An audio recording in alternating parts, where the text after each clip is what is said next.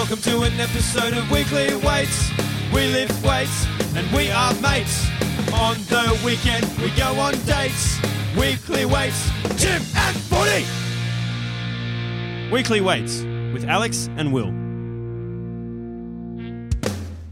Happy Friday morning and welcome to Weekly Weights episode 61. We're going to be continuing the Programming the series with Programming the Bench Press. And by the way, I'm Alex Hayes and with me is Will. What's up? See how I let you introduce yourself that time? Yeah, I know. I'm stoked. You're, with age, maturing and starting to take on feedback well, and it's nice that you're looking out for my feelings. Like a fine wine. Like a fine wine. That said, your criticism of me last week, you still haven't taken on board. Remember you said, it's so stupid that we introduced the episode by saying what the episode is because it's in the title? I agree. Yeah, but anyway, it is Programming the Bench. We should do a surprise episode one time. Just like Weekly Weights episode 62 and it's just question marks. Question marks, yeah.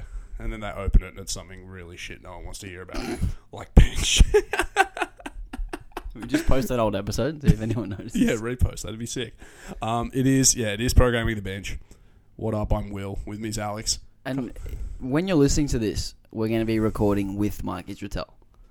Yeah, how so wild is that? If you see this podcast is up and then you also see that we're talking to Mike Israetel, you're going to have to wait a week to hear us talk to Mike Israetel. Yeah.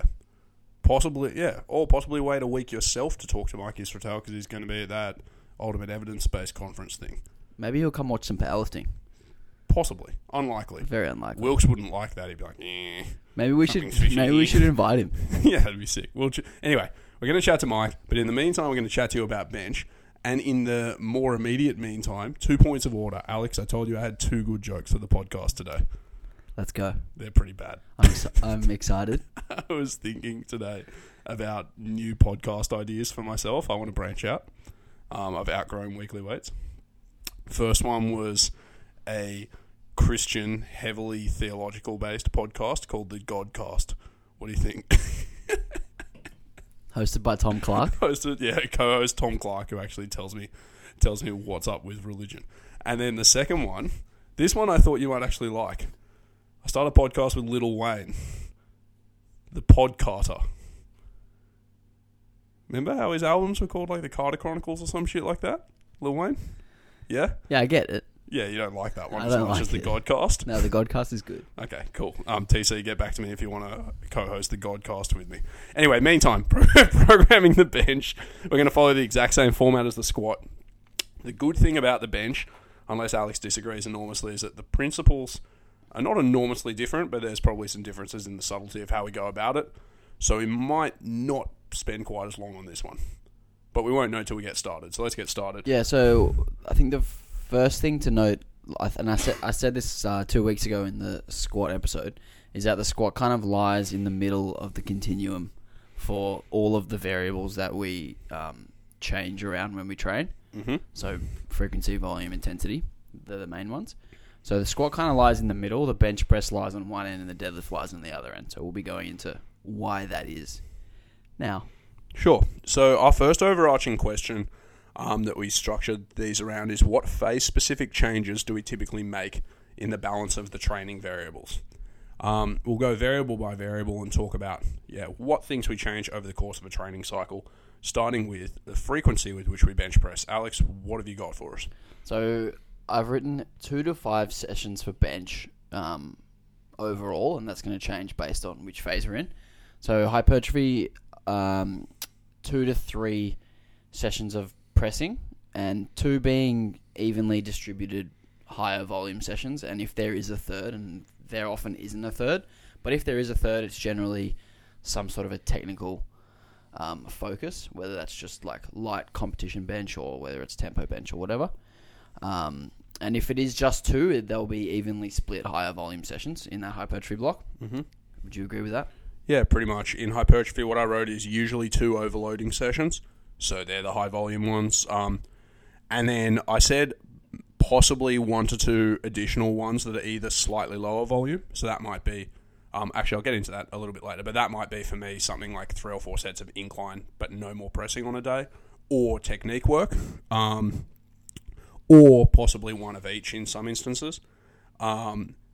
And yeah, increasingly, I would make one day instead of pressing. I would just make it purely reach-based stuff. And when we talk about reaching patterns, if you don't know what we're talking about, you should listen to the episode we did with Jamie Smith on the shoulder. Do you remember what number that was? In the 40 40s. something, 48, I think. Somewhere in the 40s. Check out Jamie Smith's episode. But yeah, for me, it's usually 2 higher volume sessions, plus or minus 1 to 2 lower volume sessions that are either technique-based or top-up stuff in another plane. If I do have a female who is particularly slender in the upper body, I will give her up to 4 overloading sessions of bench, but it'll be spread out and the variations will change, and we'll get to that in a little bit. Yeah, But sometimes we, particularly females, they can recover from more, so there's no reason why we can't throw in more on a separate day. So something that I wrote down under frequency was that I tend to do very limited paused bench work in a block that I consider like just a hypertrophy block. So when I don't have a comp coming up soon. So maybe in the actual loading days, I'll have 1 to 2 sets on one or both of them, and then most of the work being touch and go. So a very common thing for me would be a top set paused of 5-ish, which wouldn't be normally very hard, and then follow that with 3 to 4 more sets of like anywhere between 5 and 10 touch and go bench. Is that something that you would do as well? Yeah, but I think you're jumping forward a bit. How so? Variation. Specificity. Oh yeah, I guess so. But yes. when I consider frequency, it's actually not even comp bench when it's touch and go. Like it's essentially comp bench. Yeah, but but when I say frequency of bench, I mean frequency of some sort of pressing pattern. Yeah. And that could be, and we'll get to this, incline, overhead press, yeah, dumbbell work, touch and go bench, feet up bench, whatever, or pause bench. Yes. So what I would tend to do in hypertrophy, to sum up, and sounds like Alex agrees, is I'd have my 2 main overloading days, which are going to be similar to normal bench presses, so comp style benches plus or minus some changes in things like grip width or whatever. Main loading days are almost always flat for me, with possibly additional pressing in a different plane. And then if I have a third day of pressing that's hypertrophy based, that's usually pressing in a different plane. And I consolidate most of my accessory work to the 2 main overloading days when it's just hypertrophy training. Sound all about good to you? Reasonable.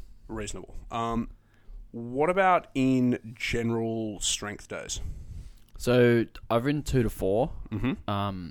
And the reason for the extra is, again, the extra practice.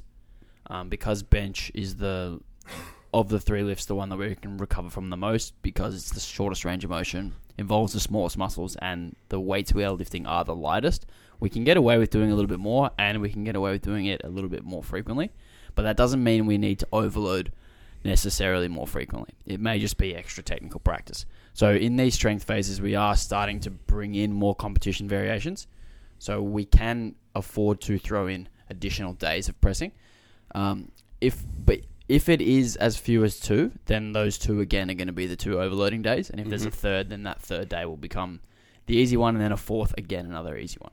Yeah, basically agree. I wrote that I usually increase the frequency of paused bench. I know you say that comes under variation, but if I'm talking purely about comp style benching, almost always I'm going to pause at least on 2 days a week once I get into a general strength phase. Mm-hmm. Whether or not both of them are the overloading days, or one is an overloading day and one's technique day, I get people in the practice of pausing, because usually those strength phases come somewhere in a transition to preparing for comp. So yeah, usually do that, and then I'll still include things like grip modifications, pressing in some different planes. And I also, in the general strength phases, I make sure the accessory work is consolidated again. So while I might have people pressing on more total days, just like Alex said, where there are days that are purely technique-based, I very rarely have any additional pressing work there. The additional pressing work lands on the days that are meant to be harder pressing days. Is that the same for you? Mm-hmm. So also for this phase, I've written generally one of the harder days out of the 2 will be the comp-specific one, and then if there are a third or fourth days, then one or 2 of those will be comp-specific. But if we have, say, 3 bench days, they won't all be competition-specific. So what's an example layout? Do an example layout. So say it's 3 days of pressing. Do an example layout of what it might look like in hypertrophy and then in a strength phase. So in hypertrophy, the day one for me is always the light day, so following squats. So in hypertrophy, if there is that day, and this is probably only the case for less than half of my lifters, it is probably either a competition specific press for sets of 3 to 4. So easy sets Very of 3 to 4. easy sets of 3 to 4 in the 70 to 75% range, 65-75% range. And then the next day will be the biggest pressing day. So in a hypertrophy block, we're probably looking at touch and go 8 to 12 reps, potentially grip modifications or feet up. And then on the other day is going to be the another variation. So maybe we start with an incline and then we go to flat dumbbells or something. Okay, so for me, in a hypertrophy phase, I'm not going to do it with reference to a weekly layout, but I would say my main bench day, or I'll do it more or less in order. My main bench day would normally be like, comp grip, touch and go, something like that, just getting some volume work done. My second main benching day will be something similar, so either touch and go in a different rep range or like, change of grip or something like that, but still pretty similar to competition bench. And then if I had a third pressing day, the barbell movement might be an incline one, or it might just be some dumbbell work or something. And then on those first 2 days, I might have, in a hypertrophy phase, I might also have things like flies or push-ups or, some dumbbell pressing and things like that. So sort of similar, but for me it goes, 2 compish ones, one with a little bit more, a little bit less specificity. I was going to say a little bit more not specificity. A little bit less more specificity, if you know what I mean. What about in a strength phase then? So you've said you go easy day, main day, secondary kind of main day. In a hypertrophy phase, does that lay out the same for strength? Yeah, it will be the same, but the specificity will increase. We'll go close to what we do in competition. So that main day will become competition pause. That secondary day might be what the main day was in the last phase. So we might go to touch and go on that secondary day, or it might be your feet up on that day. And then that first technical day could be some sort of tempo or spotto in your instance, but I don't really like to use that. Or just light competition work again. Sure. So again, more or less agree. I very commonly have people benching 4 times in the strength phase. So were that the case, it would be pretty much the same as Alex with the 2 main overloading days, and then the technique stuff is just per the needs of the person, whether it's a tempo or a long pause or a spotto, it doesn't really matter. Yep. Or possibly in some instance, I might have the exact same layout as what Alex just said, and a 4th day of not pressing but reaching stuff, which I still think of in my head as bench-like, even though it's not really bench-like. That might be something else that would occupy that slot. What about peaking? So I've written 3 to 5 bench sessions. So I don't think anyone I coach will ever bench less than 3 times during a peaking phase. And I do like to keep things as comp specific as I can, but sometimes this isn't always possible because, if we have a lifter who has a huge arch, they're putting their body under a bit of stress getting into that position, and it's kind of a lot of effort to get in that position. So if they're doing 5 sessions, for instance, it might not be best to get them to do 5 sessions with full arch and comp pauses and everything like that. So in that instance, you might keep a feet up for 2 of those, or you might do like a moderate arch, or even you might do like a board bench so that they don't have to arch as much. Yeah, so it's funny you said they'll almost never do less than 3 times. The first thing I wrote after peaking was usually 3 times a week minimum of pressing. I do think what you said about sort of accommodating how stressful it is for them to arch is really important. And I kind of think of peaking very similarly to general strength when I program bench. Where the way I peak bench as opposed to the squat and deadlift is much more abrupt. And this is something I want to say it's an article on Stronger by Science. In fact, I'm almost certain it is. They were talking about tapering strategies for powerlifting on there, and they were saying that, I think it was them that said this. Anyway, that a very abrupt taper seems to work very well for people when they bench. I tend to carry a decent amount more volume and variety into the taper for bench than I do for the other 2 lifts. I still do start to reduce some loading and sort of build in some more rest and things as the taper goes on, but I pretty much treat it like a general strength phase, just with slightly higher weights, and I chop away at the non-specific work. So I'll get rid of a lot of the accessories and things like that. Get people mostly benching almost always with pauses. Like, I rarely keep touch and go in for someone's peak. I've done that for JP. Shout out JP for this nationals because it seemed to have been helping for so long. But that's a rare thing for me to do. So basically, move towards specificity, but still keep a couple of variations of the movement in, just to sort of keep them ticking along happily, and otherwise program it like general strength, pretty much always with 3 times a week. Yeah. So I've written the 3 examples of different frequencies and how I would structure the days around them. Yeah, please. So for 3 sessions a week, it would be 1 hard, 1 moderate, 1 easy. Yep. And they would be in the order of easy, hard, moderate. Mm-hmm. If it was 4 sessions a week, it would still be 1 hard, 2 moderate, and 1 easy. Mm-hmm. And then for 5 sessions, it would be 1 hard, 2 moderate, and 2 easy. 1 hard, 2 moderate, 2 okay, yeah. So probably the only way in which I would differ is when I do 4 times a week for people, I will sometimes go like 1 hard, 2 easy, 1 moderate.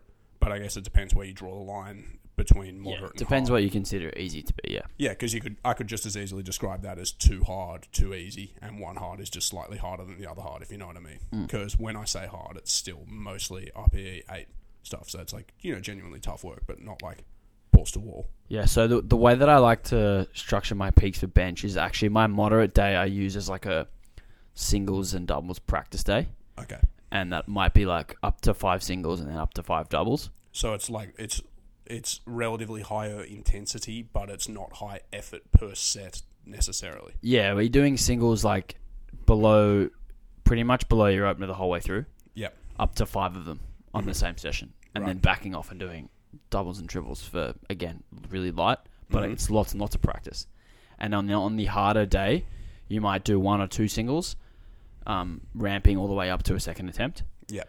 With back-offs in the 2 to 4 rep range. And the 2 to 4 rep range back-offs will be, similar loading to the singles on your other day that's lots of practice, or slightly Probably even lighter than that, but working up to just below an opener for doubles in the end. Okay. And for smaller females and smaller men, an opener, or maybe even just above for doubles. Okay, so it's still challenging, but not super duper. And then the easy day again is like second or third last warm-up weights for doubles and triples. So I tend to put some singles in both of my harder days during a bench peak, but one of those days the singles progress, past an opener up to a second-ish, maybe above. And the other day tends to be somewhere between last warm-up to an opener, and then by the end of the peak they might be handling their opener on that day for, a couple of sets of 1, but the other day is actually hard. And then the back-off work is also just sort of commensurately easier on that day. But it's still in the moderate range. So if on one day you're doing 4 sets of 3, the other one you might be 5 or 10% lighter doing 4 sets of 4. So it's still, it's still appreciably difficult work, but it is just a little bit lighter. And because the singles aren't as heavy, it's, it's slightly easier. And then my easy days are a big significant step down. I don't have much more to say on that. Do you? No. Well, let's move let's on jump to into intensity. volume. Hectic. Was next. Volume? Well, I mean, we can do intensity first. No, it's okay. I just wanted to keep the exact same layout as the squat one. I don't know where you got this planning document, but... Well, this is actually the original notes that I sent you, so obviously you butchered my notes. I didn't read your notes, I'm going to be honest. I thought they were trash, and I just said I'll write my I literally didn't write notes, I wrote headings. Oh, And okay, you well, that's why You I obviously shifted them all. Yeah, no. Okay, let's do volume. I want you to be happy. Bastard. Let's do volume. Go on, then. Did we do volume first last time? Nah. Doesn't matter. Let's do volume. Alright, you go first. Okay, volume. So in hypertrophy phases, I'll do usually 6 to 10 sets of barbell benching, and then I wrote 8 to 12 plus additional sets of chest work / pressing, and then usually another 4 to 8 sets of direct triceps on top. I'll add the next points after because I want to see how our numbers line up. But the big point for me of how this differs from squats is that I probably do a little bit less of the total package of volume with the competition movement for a lot of people when they bench press. For pretty much the same reason why Alex was saying doing always competition bench in a peak can be hard. Just because doing a full setup bench plus or minus with pauses, can be a taxing and, I want to say, inelegant way of getting lots and lots of pressing volume in when you can just have somebody do, 3 to 5 sets of that on 1 to 2 days a week and then heaps of dumbbell pressing. But what do you reckon, Alex? So I said 6 to 10 sets of barbell benching, 8 to 12 plus sets of additional chest work and pressing, and then, 4 to 8 sets of arms on top. I haven't written in numbers for arms, but I've written 6 to 12 sets of barbell benching. Yep. And 6 to 12 sets of accessory pressing. So what's our top end total? You've got, if you did the top end of both, 24. Yeah. And bottom end of both is 12. So my bottom end of both is 14 and my top end of both is 22. So we're very similar. Yep. And 6 to 12 sets of barbell benching, I've said 6 to 10. It's really close to the same. Yep. So Let's go on. We're looking at reps between 6 and 10 for the main work. Mm-hmm. Very, very rarely below 6, particularly for the movements that are aimed at hypertrophy. But when we do have those third pressing days in, it might be tempo or long pauses or just competition bench, we probably will dip below 6 reps. But those sessions aren't focused on hypertrophy, if that makes sense. Yeah, that makes sense. And then for the accessory work, anywhere from 8 to 15 reps. Yeah, I pretty much agree with that. I've written that under intensity, but yeah, pretty much agree. So the next point I made was what I said before, that people will normally do a higher proportion of non-specific bodybuilding work than for the squat, partly because it's easier to set up than doing just bench. And also, I think that doing things like dumbbell bench is like slightly more specific to the bench than something that would be analogous is for the squat. So say like a leg press. Yeah, like a leg press doesn't carry over to the squat quite as much as a dumbbell press carries over to a bench. Would you agree? You think? Like as in they serve a similar role in the program, but they're just one step less specific again. I think I would say that they're even as far as carryover. Well, like a leg press is open chain, right? You're kicking your legs out in front of you, your body's planted on the floor, and a squat is closed chain, you're pushing against the floor, whereas like a dumbbell bench, you're essentially doing the same thing as a barbell bench. You're just holding something different. You don't think so? Oh, look, I don't know if that's ever weighed into my thinking until I started writing this and thought, why do I do what I do? But who am I? Yeah, exactly. Who am I? Why do I do this? But yeah, I'm happy enough to see a little bit more of the work shifted to non-specific stuff. And I also think that it's just easier to achieve like long ranges of motion and things like that with dumbbells than it is with a barbell if somebody does a full setup. So even when we do the barbell work, one of the reasons I say, feet up, mid-grip and stuff is to actually get people pressing over long ranges of motion so that they don't have to handle as heavier loads and go through a full setup and do all that rigmarole for the bench. I also said that my volume tallies above may or may not include some overhead work because I consider like things like barbell overhead presses as part of my pressing volume, although it's less specific again. So would you consider that part of your bench pressing volume if you put in an overhead press? Yeah. Yeah. Okay, cool. Then we agree on that.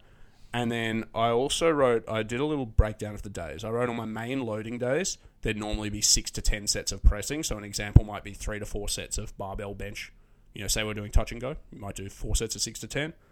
3 to 4 sets of not barbell. So say it was dumbbell stuff, 3 sets of 8 to 15 or something. And then maybe 2 sets of a fly or something like that, plus or minus triceps.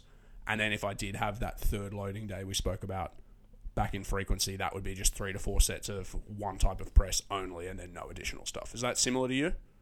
Yeah, very similar. All right. What about in a strength phase then?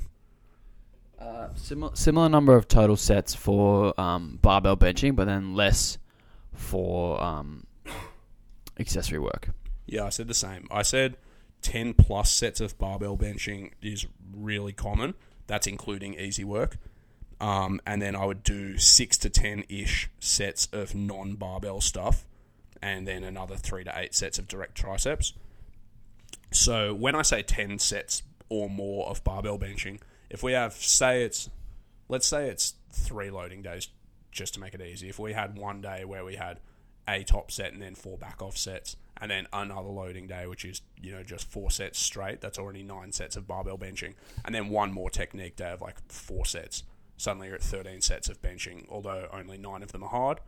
And then, on those 2 main days, I'd have another, 3 to 5 sets on each of them of some type of accessory press. Maybe maybe on one of them I'd have 5 and one I'd have 3 or something like that. Would that be similar to you? Yeah, I've written 8 to 15 Sets of accessories? No, for barbell benching, 8 to Okay, that 15 makes sets, sense. Yep. and 4 to 10 sets for accessory pressing. So 8 would be on for the rare person who only does 2 days? Is that? Yeah. Yeah, and then 15 is if you're like 4 to 5 days where you're pressing on all of them for a few sets. Even like a 3-day layout, you could justify 15 sets. Yeah, well, at one stage you had me doing, I think, 6 or 7 sets of actual comp bench followed by 3 sets of like close grip to a board or something. So that ended up being nearly 10 sets before I'd even left the bench press, on one day. Yeah. And not all of them were hard necessarily, but like as in that's 10 sets of benching. Yeah, if I look back at what I was doing 3 weeks ago, first day of the week was 4 sets of tempo bench. Mm-hmm. Was tempo? No, long pauses. Yeah. Then the next day was 2 top sets and then 7 by 5. Yeah. So that's 9. Jeebus, yeah. And then the next day was tempo bench for 4 sets. Yeah. And then 13. the last day was 6 doubles or 6 singles or something like that. So 19 sets of bench. Yeah. But not all of them are hard. I think that's the important Most takeaway. of them are easy. Yeah. Yeah. In fact, I suspect that like everybody says that bench can handle more volume than squats and deads and things, and to a degree I think it's true for the range of motion reasons and stuff like that, and like the absolute loads that you lift reasons. But I also think one of the big things is that a lot of our competition style benching that we do isn't truly that hard, and were it to actually be very hard, then the volume numbers would come much, much closer. Because like I've had people where I've written hypertrophy style routines for them where they've had really similar amounts of pressing volume to leg volume and their chest has grown really, really well, because I've been having them do a lot of sets close-ish to failure, maybe like 12 to 14 sets across a whole week, whereas if I'd made them do 20 plus sets close to failure of pressing across a week, I reckon they'd have just not been able to progress. What do you think? Do you really think that per set the bench sets are easier than squat sets, for instance?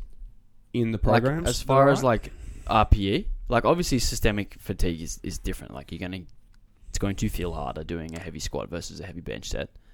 But do you think that do you actually think that the RPE of the average bench set is actually lower than the RPE of an average squat or deadlift set?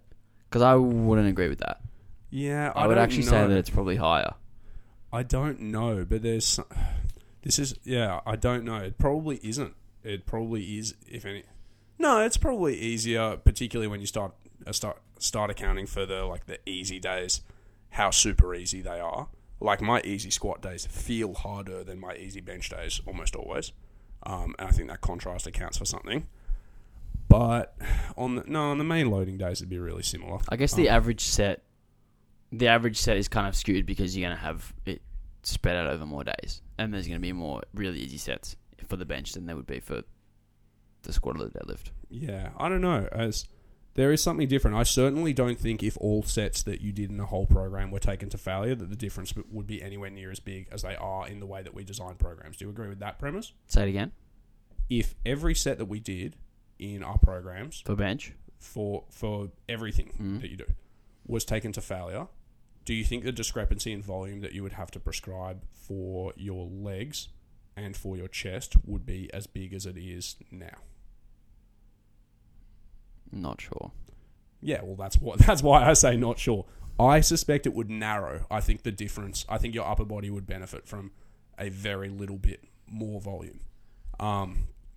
And actually, I want to say that this is from research. Certainly, something that people have said anecdotally that they think the legs handle higher volumes than the upper body when you want to go for growth. This is something I spoke to Luke about on the podcast we did about volume when you were in the States over Christmas. Where were you? States. Yeah, when you were in the States. I think that's actually been borne out in research, but the reason I think that's the case is because people are less inclined to go to failure on leg work because it's really, really hard, costs a lot of energy per set, and people are kind of bitches and they're less well trained in the legs. Like if you get people who are only moderately trained for research purposes, they're certainly better trained in the upper body than the legs almost always, right? Well, males especially. Yeah, males especially. So in that case, I think the difference is actually because of proximity to failure to a degree, because I don't think the legs need more volume than the upper body to grow. That doesn't make sense.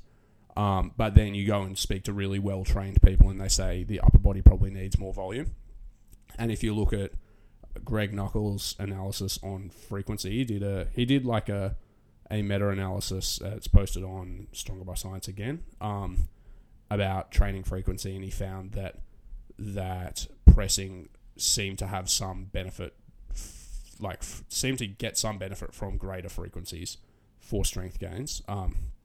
Partly that might be because people are slightly better trained. Partly it might be because of all the things we've said about range of motion and the weights you handle. Partly it might be because it's slightly more technical. Where was I going with that thought? Were you listening to anything I just said? I was listening, but I don't know where you were going. But anyway, the fact that they probably benefit from higher frequencies also suggests that probably their total weekly volume that you benefit from will be slightly higher. But I honestly think that was everything taken to failure in your entire program, the discrepancy would be small. I reckon it would be, in the realms of like 10-15% of the total volume you do across your program. Whereas the way you and I tend to write programs, the discrepancy is much higher, right? Are you saying volume including taking load and range of motion into consideration? No. I'm purely just talking about hard sets. Just hard sets. Like as in, I reckon if you took every set to failure, the amount of bench you would have to do to maximally develop, as opposed to equivalent relative loading to failure, the amount of bench you would have to do as opposed to squats, probably not that much more, 15%, 20% or something. But do you think that is because the loads are lighter and the range of motion is smaller? That I'm not sure. That's my point. I'm not sure why, but I don't think it's as big as it's made out to be. But because we don't do all of our sets to failure, bringing us all the way back to your anecdote about doing 19 sets of bench a week, because nowhere near all of our sets are that hard, we can handle a whole lot more. And possibly I'm going to bring them both together, and this is literally just me brainwaving, so nobody write this down like it's smart. Possibly the amount of fatigue that you accrue with bench sets, like proximal to failure, is similar to squat sets that are proximal to failure or like at failure, but that the drop off in, like if you do a bench set at RPE 9, it's not as taxing as a squat set at RPE 9. A bench set at RPE 8's even less taxing, or even more less taxing than a squat set at RPE 8. You know what I mean? Yeah, I do. I think another reason why we can get away with more bench volume than squat or deadlift volume is because the bench doesn't interfere with the other two like the other two do with each other. Yeah, big time. So we have to be a little bit more careful when we program the squat and the deadlift because they interfere with each other. So if you do an extra set of squats, you may have to remove an extra set of deadlifts on the next day. Yeah. Versus like if you're just doing bench, it really only interferes with bench. Yeah. Can we just interrogate my idea further? Anecdotally. So if I did, let's say I do a set of squats to true failure, like RPE 10 set of 8 squats. And so rested like 215. Yeah, probably. If I rested 5 minutes, how many reps do you reckon I can get at 215? Like, and I'm not saying like I'm a tough guy, I could get heaps. Like I'm actually. So wait, you do 215 for 8? 215 for 8. And you have 5 minutes. 5 minutes. Then 7 or 6 or 7? I don't reckon. I reckon I'd be way less. I'd be 4 to 5 at like death, and my back would probably give out. Like, honestly, I don't think I could do anything close to 8 after 5 minutes. If it was true failure, I'm talking like couldn't stand up with. Oh, like not like you stopped at RPE 10. You actually missed. Yeah, like couldn't stand up with a knife. I reckon. Yeah, 4 reps. So, okay, yeah, that's reasonable. Okay, and if I did the same with bench, it'd only be a little bit different. I reckon I'd say I did 100 for 8. say I did something pathetic for 8, right? And then I rested 5 minutes. I reckon were I to go again, I'd have a similar rep drop off. But now let's do it differently.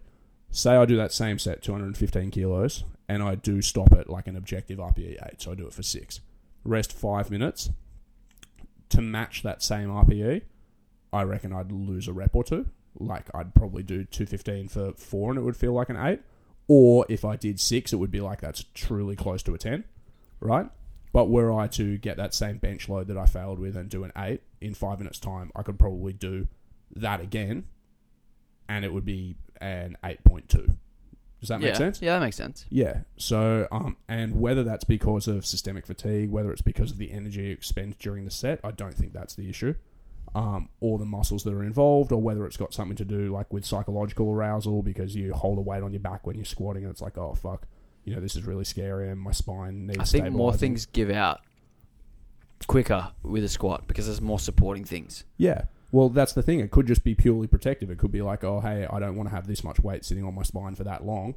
And like those muscles start to fatigue, and then you get this inhibitory response that says, I'm not going to push really hard with my legs. Let's abort this task. I reckon it's probably a better example if you were to say like pendulum squat, where it's just your legs and there's no like supporting, there's no brace, there's not much bracing, there's no, forearms aren't going to cramp and all that kind of stuff. Yeah. And a machine chest press versus the power lifts. Well, what do you think would be different about that? I reckon my pendulum squat, my repeat performance would still be worse than my repeat performance would be on the machine chest press, but probably not by I as think much. It would be more similar with the isolated stuff than the comp. Yes, I think it would be more similar with the isolated than the comp. But see what I mean, though? That like the performance decrement and fatigue that you accrue from sets that are just a couple shy of failure is just... From that example, we agree is markedly different from the bench to the squat, but when they're taken to failure, it's similar. Yes. So that's kind of my point. But why, also completely irrelevant because we don't really want to take anything to failure.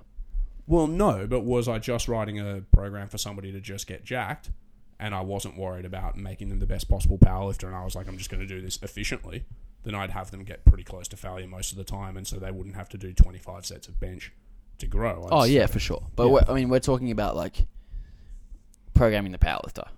Yeah, but for those past 5 minutes, we've been talking about what goes through Will's head when he's thinking about bench. And I thought that was just an interesting discussion. This is what keeps Will up at night. Yeah, it legit is. He lies there on his back, looking up at the stars. Yeah, going, why am I outside? No, he's got stars painted on his roof. Okay, so we pretty much agree. We aborted. How did we go? We got that discussion. We got to the end of strength phase. Yep. Why don't we talk about peaking volume? So I've written 8 to 20 sets of barbell benching. 8 being very unlikely, and actually, you know what? Let's change it to 12 to 20. Yes. Okay. I would say 12 is the minimum. That's 4 sets on 3 days. That's probably as low as it gets.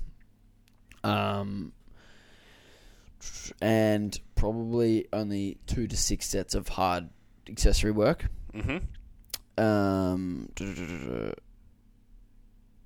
With sets of 1 to 4 for main work and 4 to 8 for accessory work. So I wrote 6 to 10-ish overloading barbell sets, so hard sets, 3 to 8-ish non-overloading sets, and 0 to 6-ish non-specific pressing.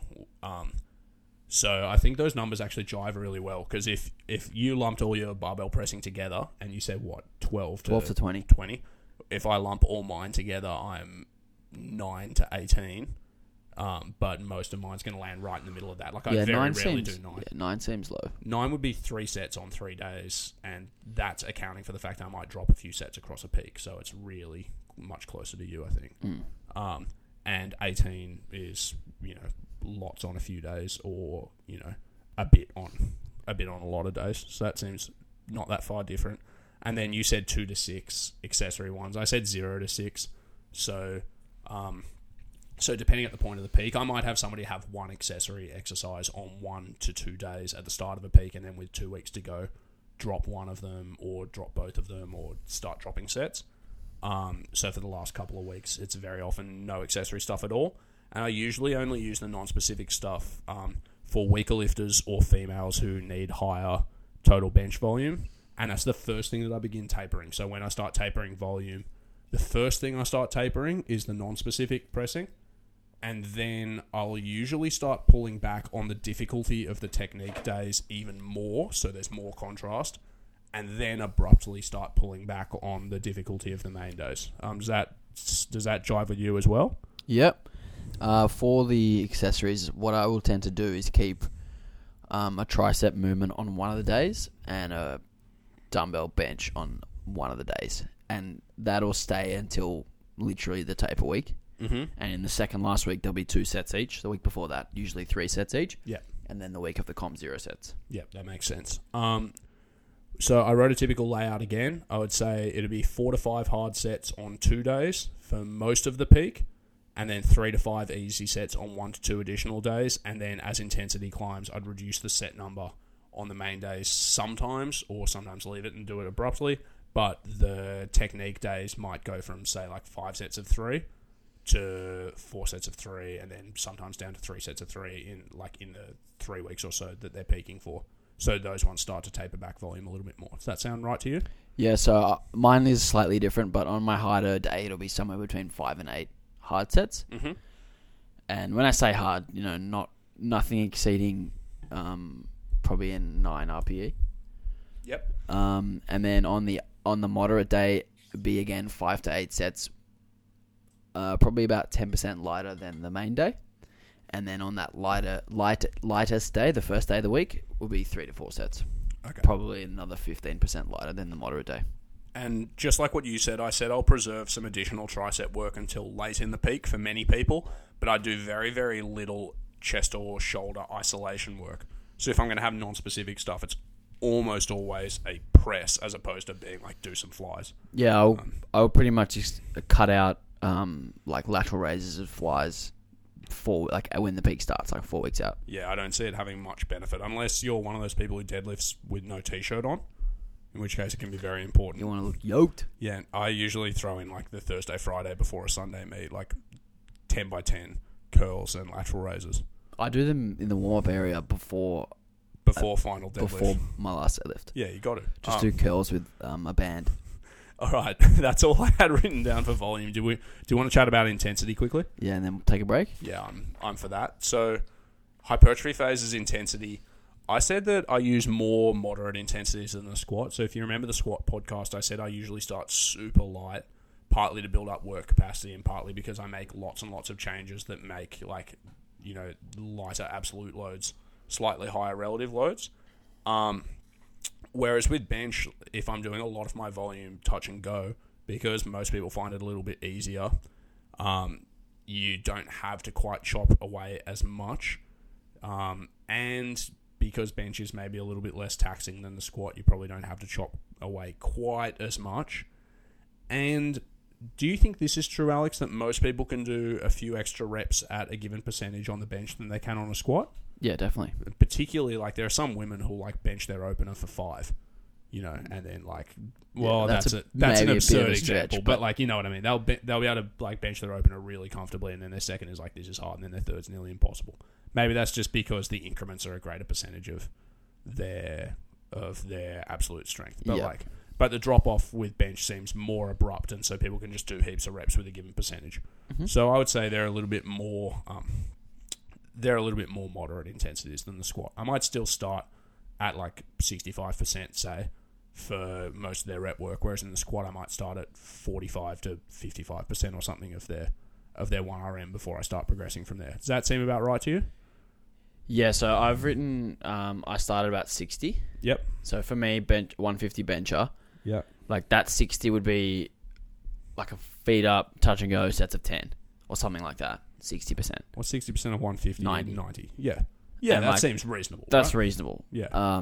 That's still quite easy. Hey, you do that and you feel like you got plenty of reps in reserve. Yeah, absolutely. Mm-hmm. But, if you do 5 sets with relatively quick turnaround, it's a workout. Yeah, but I mean, again, transpose that to the squat. So you're at 240-ish squat, or 60% of 240s, 144. If you did 5, is it? 240, yeah, 120 plus 24, 144. Nice. Yeah, thank you. You looked so quizzical. I was just impressed with how quickly you did that. Yeah, well, I got a few anyway, tricks up my 144. sleeve. 144. 5 sets of 10 of that is actually really easy. But were you to do it week 1 after a comp, you'd be super duper pooped. Yeah, but that wouldn't be too bad. No, but it would be more. But again, that's that's comp squat. Yeah. I've taken the legs away and. Yeah, we'll say you had to do that high bar beltless. Yeah, exactly. Yeah. Suddenly you'd be like, oh, fuck this to death. No, I would not be able to do that. Yeah, it'd be really tough. So there you go. Yeah, so that 60% is of the competition max, not of the variation that we're doing. Mm-hmm. So we'll usually change the way that we bench in those first couple of weeks to make things deliberately harder to increase range of motion or put the shoulders under a bit more stress, whether it's an incline or overhead or whatever. And then that 60% is related to the comp lift. So it might actually end up being like 70% for tens of the variation we're doing. Yeah. Again, that seems reasonable. Yep. That's not a... So my band for hypertrophy is 60 to 75% 1RM. And, it might actually creep up to 80 for some, particularly females, or just guys and girls who just handle bench volume well. Yeah, I think a lot of people do get some benefit from doing some reps for bench for hypertrophy that are relatively heavier than the squat. Like, as in, you could do some bench hypertrophy work in the 4 to 8 range, where were you to do like 5 sets of 5 squats for hypertrophy, you would find that taxing and tiring enough that you couldn't get through as much total leg volume in the week. In the case of bench, that's less the case, and it seems to transfer very well to people. So I think letting it creep up to 80 is fine. I'd probably spend most of my time in the 65 to 75% range or something, but a little bit heavier is fine. Something I wrote down, again, I need to find the citation for this, but I remember seeing some research showing that there were different peak amplitudes for the different muscles, so the chest, front delt, and tricep in the bench press at different relative percentages. So I think they found in a sample of men that pec activation had peaked at about 70% of 1RM, and then shoulder and tricep activation continued to increase past that. Whereas in a sample of women, that wasn't the case. It was pretty much a linear increase the whole way. I'm not really sure what the take-home of that is, so it might have been pointless to mention it on the podcast. But if there is one, it might also be that because the demands of the movement change a little bit with higher intensities, it might be worthwhile having some slightly higher intensity bench pressing in to get full carryover. I'm honestly not sure. But I just thought that was a really interesting finding to say, like, across the intensity spectrum, the contribution of different muscles relative to each other changes a bit. Yeah, don't know. Do you have anything to add to that? It's not really something that I've noticed or that I like. Well, it's certainly not something I've noticed anecdotally. Necessarily take into account when I program either. No. So, but, yeah, I don't know. Probably have to think about it a little bit. Yeah, anyway, I thought it was fascinating, so I'm going to mention it. If anybody has any bright ideas, write to me. I'll be happy to hear it. How about undulation of intensity in the hypertrophy phase? How much is there for you? Very little. Mm-hmm. Like I said earlier, if it's 2 sessions, it's 2 moderately similar difficulty sessions. Mm-hmm. They're just going to be different exercises. That's really all I have to say there. So yeah, we're looking at similar intensities for similar volumes. Yeah, at similar difficulties. I said the same, although I might undulate. Like, if I have 2 main loading days that are similar movements, say like touch and go and then mid grip touch and go, one might be heavier than the other, and I also might change the rep range a little bit purely for variety, which makes it look like there's undulation of load, but the difficulty of the session is the same, so it's not really. Yeah, so you might have like touch and go 8s on one day and then mid grip touch and go 10s on the other day. Yeah. And the mid grip is 10% lighter than the regular grip because it's a longer range of motion and an extra 2 reps per set. But it's just as hard. Each individual session is probably just as hard as each other. Yeah. And then the other thing I wrote down is that I might have a reasonable number of reps in reserve on most of my bench work, particularly in the hypertrophy phase, and then I'd let my failure proximity be higher on the non-specific work. Does that tend to be similar to you? Yeah, and that's similar to what we said about the squat as well. Yeah, big time. I also just think, in the case of more mechanically complex movements, so remember you said, like, with the squat, more things can give out. This happens in the squat's a really easy example to envisage, but it happens in the bench as well. When we spoke about this on the squat podcast too, when like one of the muscles that's a prime mover starts to give out, you get that load shifting happening. So say the quads start to give out in the squat, your hips shoot back, your quads shoot back, and you shift the load from the quads to the hips.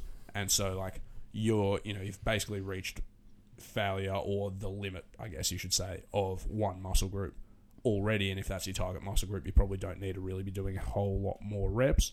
Or you can do it with slightly lighter loading and get less of that mechanical shifting happening. In the bench, that can happen too, just as well. And because you do still want to be developing some reasonable technique and not degrading the pattern too much, I'd rather have less of that happen in your bench most of the time. Pretty much agree? Entirely.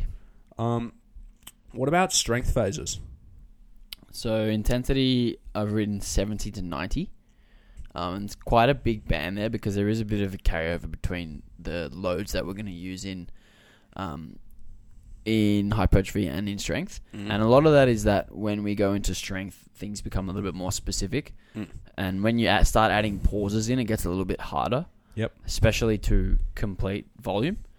Because if you look at the weights that you might do for touch and go 8s, that might be similar to what you do for pause 5s. Yeah, and you just spend so long under the bar doing pauses as opposed to touch and go. I mean, well, yeah, it is a bit longer. That it just feels more taxing to do 5 than it does to do 8. Yeah, that's right.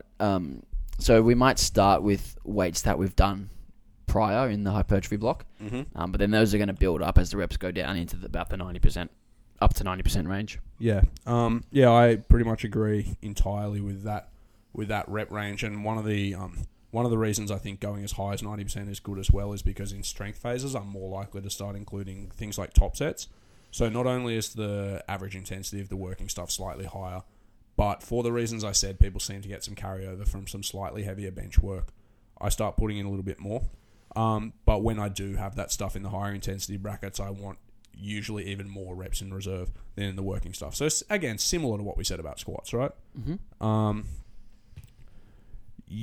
I usually start putting in a little bit more undulation in the strength phases. So one session becomes the emphasized session and one becomes slightly less emphasized. We've spoken about that. And then the easy days are significantly easier than the harder ones. Although the difference in the volume and intensity that I put across like both the two more emphasized days and also the contrast between the hard days and the easy days really depends on the person. Hey, because there's some people who can do like 2 hard sessions and one session that's only really like 5% lighter and 1 set less or something, and that's fine. And there's some people who like it really needs to be a massive contrast. Have you found that? Yeah, absolutely.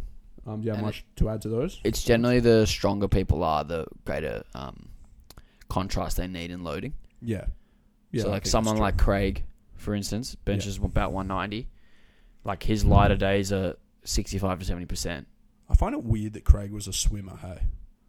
He's built to do swimming. Oh, no, like he's built to do swimming, but I find long it weird. torso, long arms, short legs. Yeah, but like why is this dude with long arms who's used to like flopping his arms around overhead and like having his shoulders glide all over the place really good at bench? Well, his thoracic mobility is really good. His rib cage is fucking big. Yeah, his shoulders are really broad. So his big rib cage has huge lung capacity and he just swims like a little torpedo. He's actually built the best for squats, but that's his worst lift. Yeah, what's going on, Craig? Write to us. Does he listen? He does listen. Good. Shout out Craig. Remember he gave me heaps of shit for giving you shit about your bench because he thought that our benches were similar. Oh, yeah. Remember that? Yeah, jokes on you, Craig. We were talking about that this morning. That was like the first Q&A. That's heaps funny. No, Alex benches more than he has for like 5 years. He hasn't shut up about it in 5 years either, little prick. All right, so... Will said he would go up a weight class and then he'd come back and catch me. Yeah, well, cool. Yeah, well, I gave up on coming back. Coming? No, I can't be bothered. I bet one of Will's clients today $20 that Will wouldn't bench a PB at Nationals. That's easy money. Yeah, I know. That's what I said to him. Like, that's the easiest money I've ever made in my life. All right. So the other thing I wrote about undulation was that often when I have technique days or easy days in the strength phase, I either won't progress intensity at all within a given block. So I might have somebody say do 4 4s on one movement with the same load for 4 weeks, and then 4 3s with slightly more load for 3 or 4 weeks with the same movement. I'll either do that or I'll progress intensity at like half the rate that I would at the other things, so the contrast stays big or gets bigger over the block, particularly because I expect them to start getting more fatigue from their harder days. Do you do that? Yeah, I'll tend to add load slower, so yeah, it might be a 2.5 increase instead of 5 on those triples instead of 5 or 7.5 on the heavier days. Yeah, that makes sense. And so it's actually really analogous to when we started talking about like peaking the squat. If you have one really hard day, then you need your easier day to be sufficiently easy for you to recover, because in bench we have the more frequent stimulus, which is hard, and we still have those slightly easier stimuli in between. You just need to make sure that the contrast is big enough and stays big enough. Yeah, and we got a question about, along similar lines, which we'll get into a bit later. when we get to the Q&A. The other thing I should say that I wrote down is that I almost always preserve some hypertrophy style pressing accessories on the main loading days during a strength block. So like where that starts to drop out is during the peak. During the strength block, I'll often have one day where most of the accessories are pressing related. So I might have one day where I do some upper body accessories with like one pressing slot, and then one where I have some upper body accessories with 2 pressing slots or something like that. So I still get a good volume of other work in. You? Yeah, I'll tend to keep one accessory pressing slot after each pressing session. Yeah. Okay. Well, So mine might be so slightly more consolidated to one of the days than you, but yeah, but you consolidate the difficulty of your bench work to one of the days slightly more than me, if that makes sense. So like the contrast is still there. yeah, and I'll tend to use slightly different movements. Like if my main bench day was just a comp bench, then my accessory might be like a incline, and then on the other day it might be incline as the main lift and then flat dumbbell as the other one, or something like that. Try and keep it like a little bit exciting. So it's rivetingly exciting. As exciting as bench can be. Yeah. All right. Well, speaking of excitement, let's do peaking and then quickly have a break. So, peaking intensity. What do you got? 85 plus. Okay, that's good. Plenty of wiggle room. Up to 15% wiggle room. That's it. I mean, for the light days, it's gonna be lighter than 85. Yep. Probably, and for smaller females, it's probably going to be around 85. Yep. Like if you're a 60 kilo bench presser, what's 15% of 60 kilos? 9 kilos, 51. That's pretty moderate. Yep. Yeah. Yeah, no, I pretty much agree. Actually, tangent.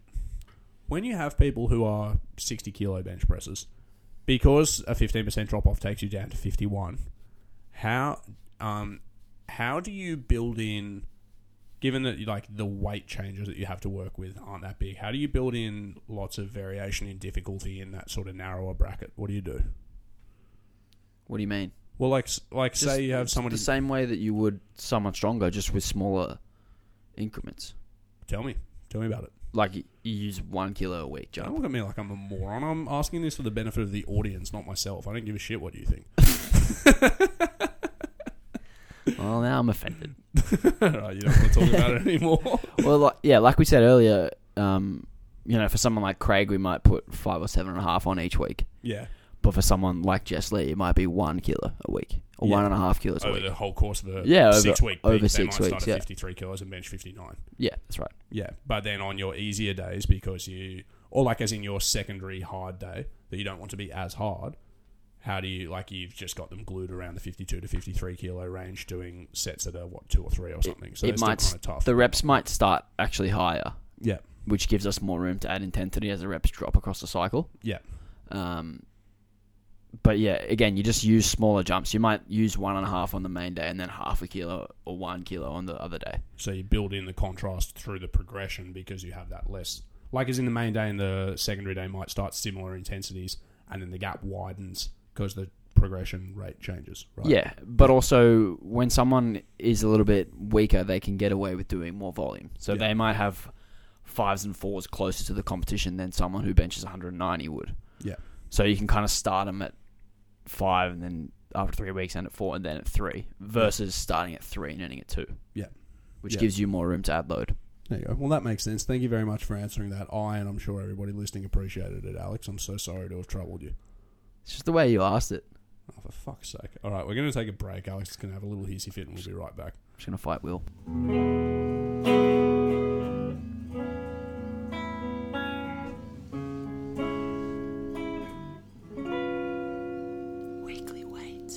Weekly Weights, episode 61. It's Will. With me is Alex. What up? And we're talking about programming the bench press. We've knocked off frequency, volume, and intensity in a weird order, if I do say so myself. But we're back on the air. We're going to talk about specificity and variety across the phases as well. Did you put them in the volume, intensity, frequency order? I wrote FIV. I don't know why. Frequency, intensity, volume. That's how it just rolls off my head. Because when Eric Helms did his pyramid thing, he called it VIF. VIF. And he puts it in that order. That's fucking whack, Eric. I do the reverse. He always can't comes up with weird acronyms and stuff. Like that Say What series he did. Say what? Which he called SWA or something. Yeah, I don't know. Yeah. Speaking of acronyms, though, Mike Israel, I'm going to roast him about making 3-letter acronyms. Everybody wait for the intro. I'm going to intro him as the dude who invents 3-letter acronyms. He's going to love that. He'll actually think that's funny, hopefully. I don't know. I get the impression he'll think that's funny. If he doesn't, it'll be a very short podcast. 30 seconds in, he's just hung up on us. All right. Let's talk about specificity and variety. I've got the shortest notes ever for this one. Hypertrophy phases. Heaps of variety. Strength phases. Less variety. More targeted. Peaking phases. Overall patterns highly specific usually. Part whole style pressing. So I'll get on slow to that. down, man. Yeah, but Don't say too many words. That's literally it. I was kidding. All right. No, hypertrophy phases. I wrote heaps of variety. What do you think? Yeah, of course I agree. We're going to use movements that put the body under different stresses and particularly greater ranges. Yep. So we alluded to this earlier with the feet up benching, but there's more examples of this as overhead pressing, which is going to be a greater range of motion than a bench. Incline benching, again, greater range of motion than a bench. And in all of these variations, the load that we use is going to be less than in the bench. Yeah. But also, under that, I would tack in things like doing flies. Like, powerlifters should do flies in hypertrophy phase. I reckon they're awesome if you want your chest to grow. So flies are fine. Doing lots of dumbbell work in a hypertrophy phase, totally fine. Because, like you said, it helps you get through long ranges, use light weights, stretch your pecs, crap like that. Pressing in lots of different planes, all that stuff is good in the hypertrophy phase. So yeah, I guess the majority of the work that we do is going to be unspecific. And if there is specific work, it's going to be very, very easy and targeted at something technical. Yeah. I also think this is pretty much, we said this for the squat as well. When you are just doing really high total volumes of work, you have a lot of room to do less specific stuff. Particularly in this instance because we said it's not as elegant, favourite word, to just do all of your pressing as a competition press, unless you're just super built for it. That means if you've only done 4 or 5 sets of competition style pressing in a week, or 6 sets, and you're going to do 20-ish, that's a lot of sets to play with other styles of pressing, where you'd be so boring to do not different stuff. That's what I think. Yeah. What about strength phases? I said less variety, more targeted. We need to mention that we need to pick variations of exercises that lend themselves to doing higher volumes. Oh, full on. Yeah. So that is going to be stuff like particularly touch and go work. Mm-hmm. I'll never program pauses above sets of 6. Yeah. 6 is probably the limit. And we mentioned this earlier, they're just more fatiguing, and if you do push them up, you're going to have to drop the load a lot more. And you can get through more work touch and go. So you probably should, when the, goal of the phase is to get through work. Yeah, I agree with that. Yeah. Pick things that you can do lots of reps with over long ranges of motion in different planes that feel comfortable, that don't beat your joints up, that still allow you to progress load or volume over the course of a phase comfortably. And do flies. Heaps. What are your thoughts on dips? I actually like dips, but it depends on their execution. So I've got a few clients right now, not powerlifters, but general strength clients doing dips. And something I've found is a lot of the time, if you get people to stop their dips right when their elbow hits 90 degrees-ish, then the people who say they get anterior shoulder pain doing dips can still do them safely, and they can still get a chest stretch and things there. But it's when you go way past that. If everybody does an air dip right now, you go way past that, feel how your shoulder wants to jam forward in the joint a lot of the time. That's when people start to get pain in the front of their joints doing them. I don't mind them. They're really good for building your triceps up. You can use them, depending on your grip width and stuff, really well to build your pecs up, provided they can provided you can do them and stay happy. But I reckon having a slight limit of the range of motion before you start getting into that, pushing up on your passive structures at the front of the shoulder range, I think they're awesome. You like them? I hate them.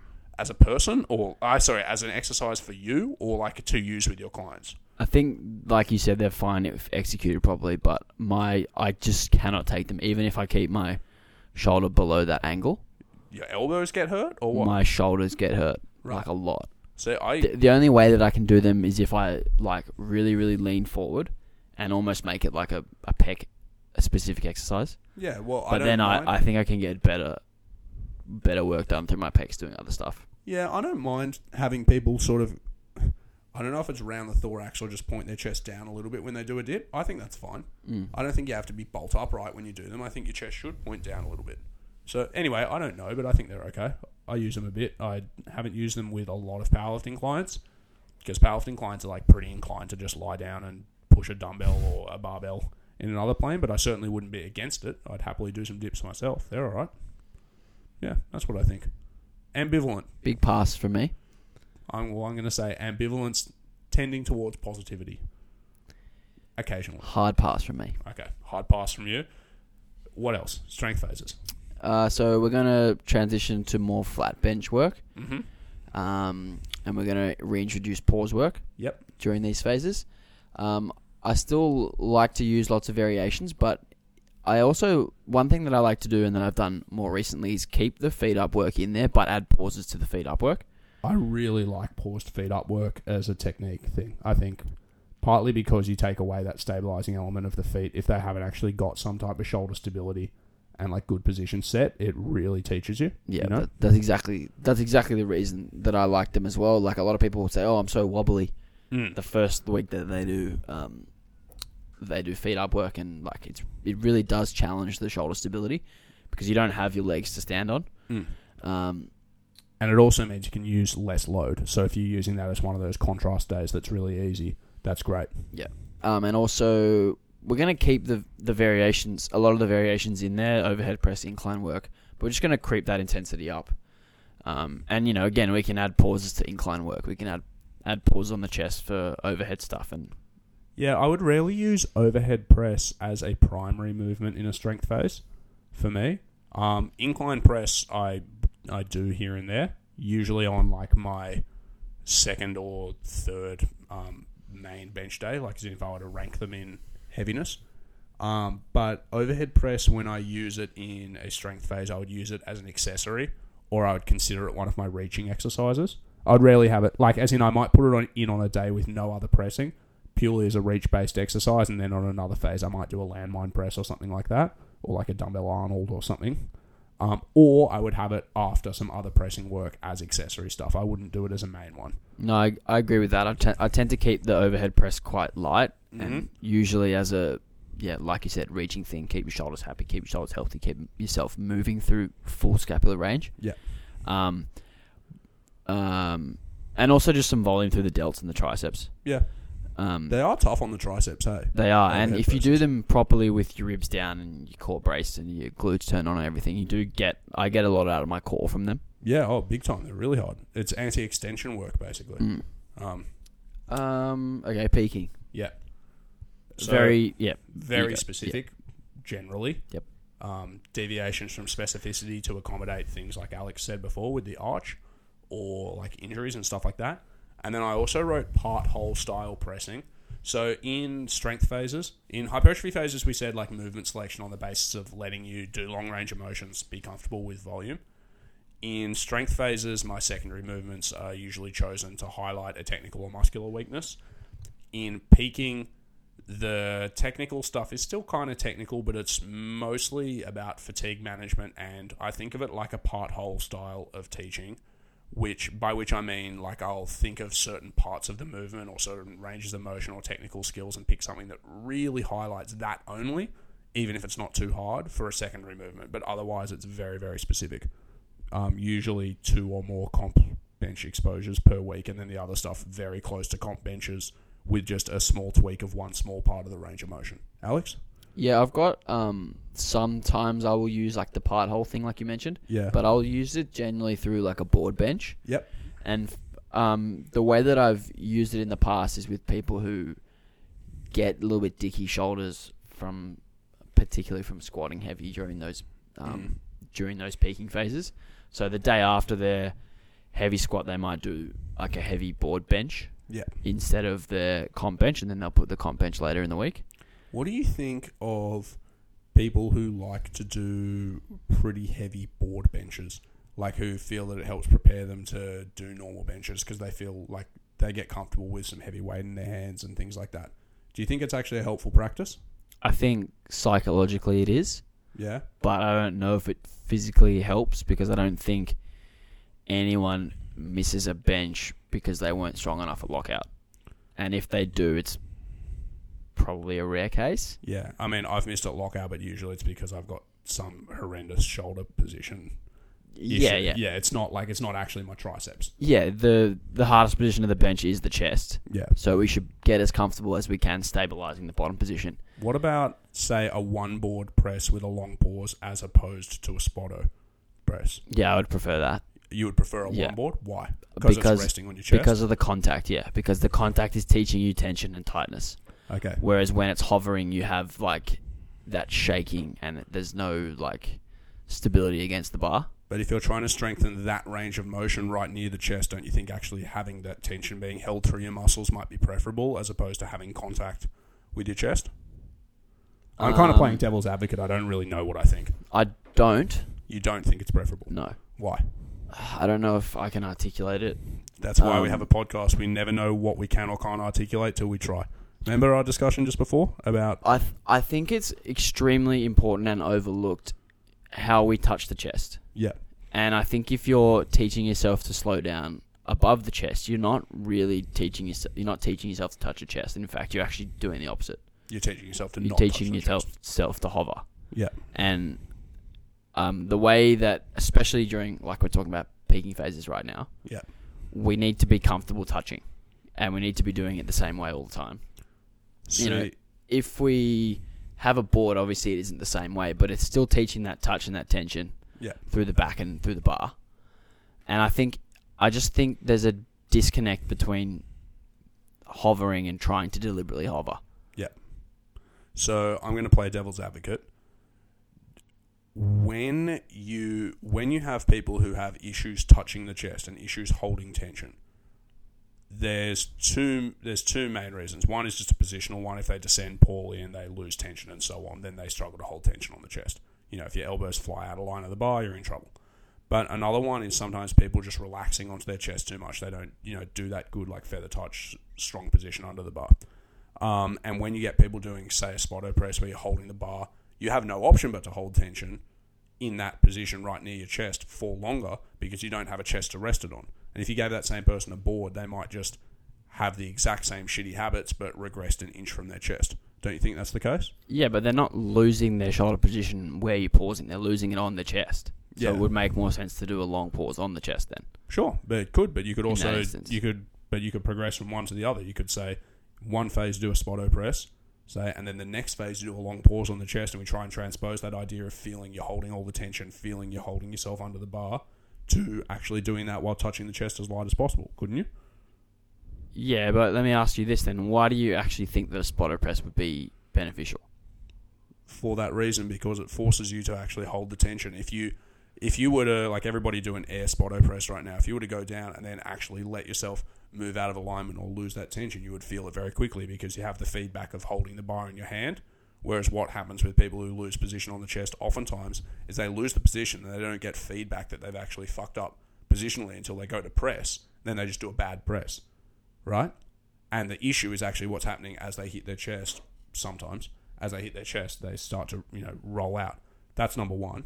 Number two is because I think it forces them to have more tension in that weak position of the bench where a lot of people start to miss, where they're most mechanically disadvantaged. So they spend more time under load in that position in the bench. Those are the two reasons. I'm not entirely certain I'm correct about them, but that's why I think they have utility. I think it's if someone is continually missing, like you said, they're losing position on their chest as they go to press. I think that's an improper teaching and technique of the lift, and they need to do more of the lift, not something that is going to make them worse at the lift. But I don't think they're going to get worse at the lift by doing the spotto press. That's where you and I differ. I think you use variations of the performance environment, so of the lift itself. You make modifications like tempo, long pauses, doing a spotto press, whatever it happens to be, to give people more chances of feedback, or like more chances at getting feedback of where a technical error occurs and why, so that they can fix it. And then part of the trick of coaching is highlighting to them what they did well and badly and how they can then integrate that into their other pressing. So that's where I think a spotto press can be helpful. I don't think, Does that kind of make sense? Yeah, your rationale makes sense. I would be more inclined to use something like that earlier on. Yeah. And not in the peak, because I think it just confuses the rhythm and the touch point and all that kind of stuff. So it's a bit like during why the you peak. don't like a pin squat during the peak, because people should slow down onto the pins and hit them softly. Yeah. Whereas you shouldn't slow down and hit the hole Exactly softly right. in a squat. It's why you wouldn't use a pause deadlift in the last 3 weeks of a comp prep. Yeah. Similar. Well, I agree with similar your rationale rationale there. Similar rationale. Yeah. Okay, cool. I think, yeah. I mean, if you can justify it and you think it is beneficial, then there's no reason why you can't include it in your programming. Yeah. But I don't have to agree with you. No, I don't think you have to. What about then? So we did talk about heavy board presses. So at the top of the range of motion, you think psychologically helpful, but probably not helpful in terms of making you stronger. At the bottom of the range of motion, you could use pauses for a technical benefit. Boards for a technical benefit, but you don't think heavier board presses necessarily have much carryover from there either. I think it obviously can provide overload for the triceps, and if you are someone who is in a good position and misses high, then that may be a benefit. But Yeah. I can't name 5 people off the top of my head who are actually in a good position and miss high. Me either. So, Will Phillips, does he miss high? He benches pretty flat back. he benches pretty narrow and flat back, so inherently he's going to miss higher because it's more tricepy. Yeah. But that's not because he's in a bad position. That's just because it's more tricepy. So for him, he could do some higher board presses, right, and get some benefit. Yeah, that's right. Yeah. But Maybe he needs bigger arms. Shout out Will Phillips. If anybody hasn't seen his Willpower Phillips on Instagram, if you haven't seen the size of that guy's arms, it is a sight to behold. go look at body guessing on Instagram. It's like my favorite Instagram It's page. so funny. So good. Okay, Will. Yeah, shout out to Will. All right. But Cool. yeah, I don't think that many people miss high enough because of weak triceps, and in that the solution would be board pressing. But I think it's an elegant way to get in more volume at a higher intensity Yeah. for some people, particularly if they have those shoulder and elbow niggles. Yeah. And that's the way that we can get some barbell volume in. I was going to say it's a more specific way of getting that volume in while accommodating the issues they have with like a shoulder and an elbow. Yeah. It's much more specific than saying, okay, we'll just have to do some flies and tricep extensions because your shoulders. Yeah, it'd be like the equivalent of someone who has like a hip impingement and it can only handle comp depth squatting once a week, so you might give them a box squat on the other day. Yeah. Something like that. Yeah. Cool. But yeah, I do think psychologically that heavy board presses can help. Like especially for females, if they're handling like 110, 115% for triples and fours and stuff, like they're going to get to the comp and they're going to get to their third attempt and it's going to be like, I've done this for 3 or 4 reps before. Yeah. Like, Okay. Whether that's actually physically helping them, not sure, but mentally, sure. Yeah, I'm really on the fence because I pretty much agree with what you're thinking, but yeah, I can also see it being helpful. Maybe. I just don't know. Put it like this, I haven't done it much and I haven't felt the need for it much. But I wouldn't not ever do it. Yeah.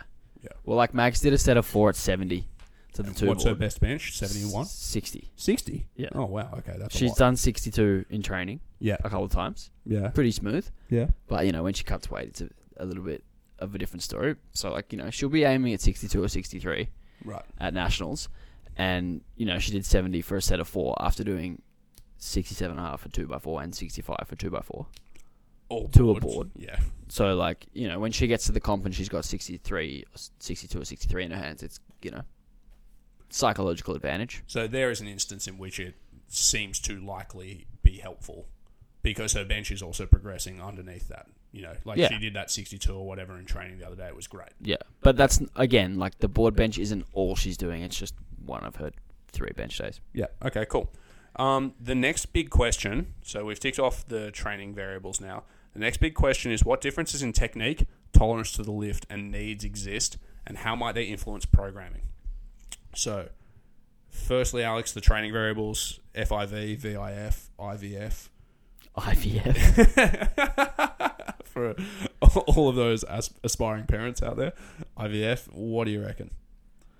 You go first. Okay, so I said, just like we said with squatters, people who have a really good build for bench pressing and have good technique and good shoulder health and so on can usually bench more and benefit more from benching.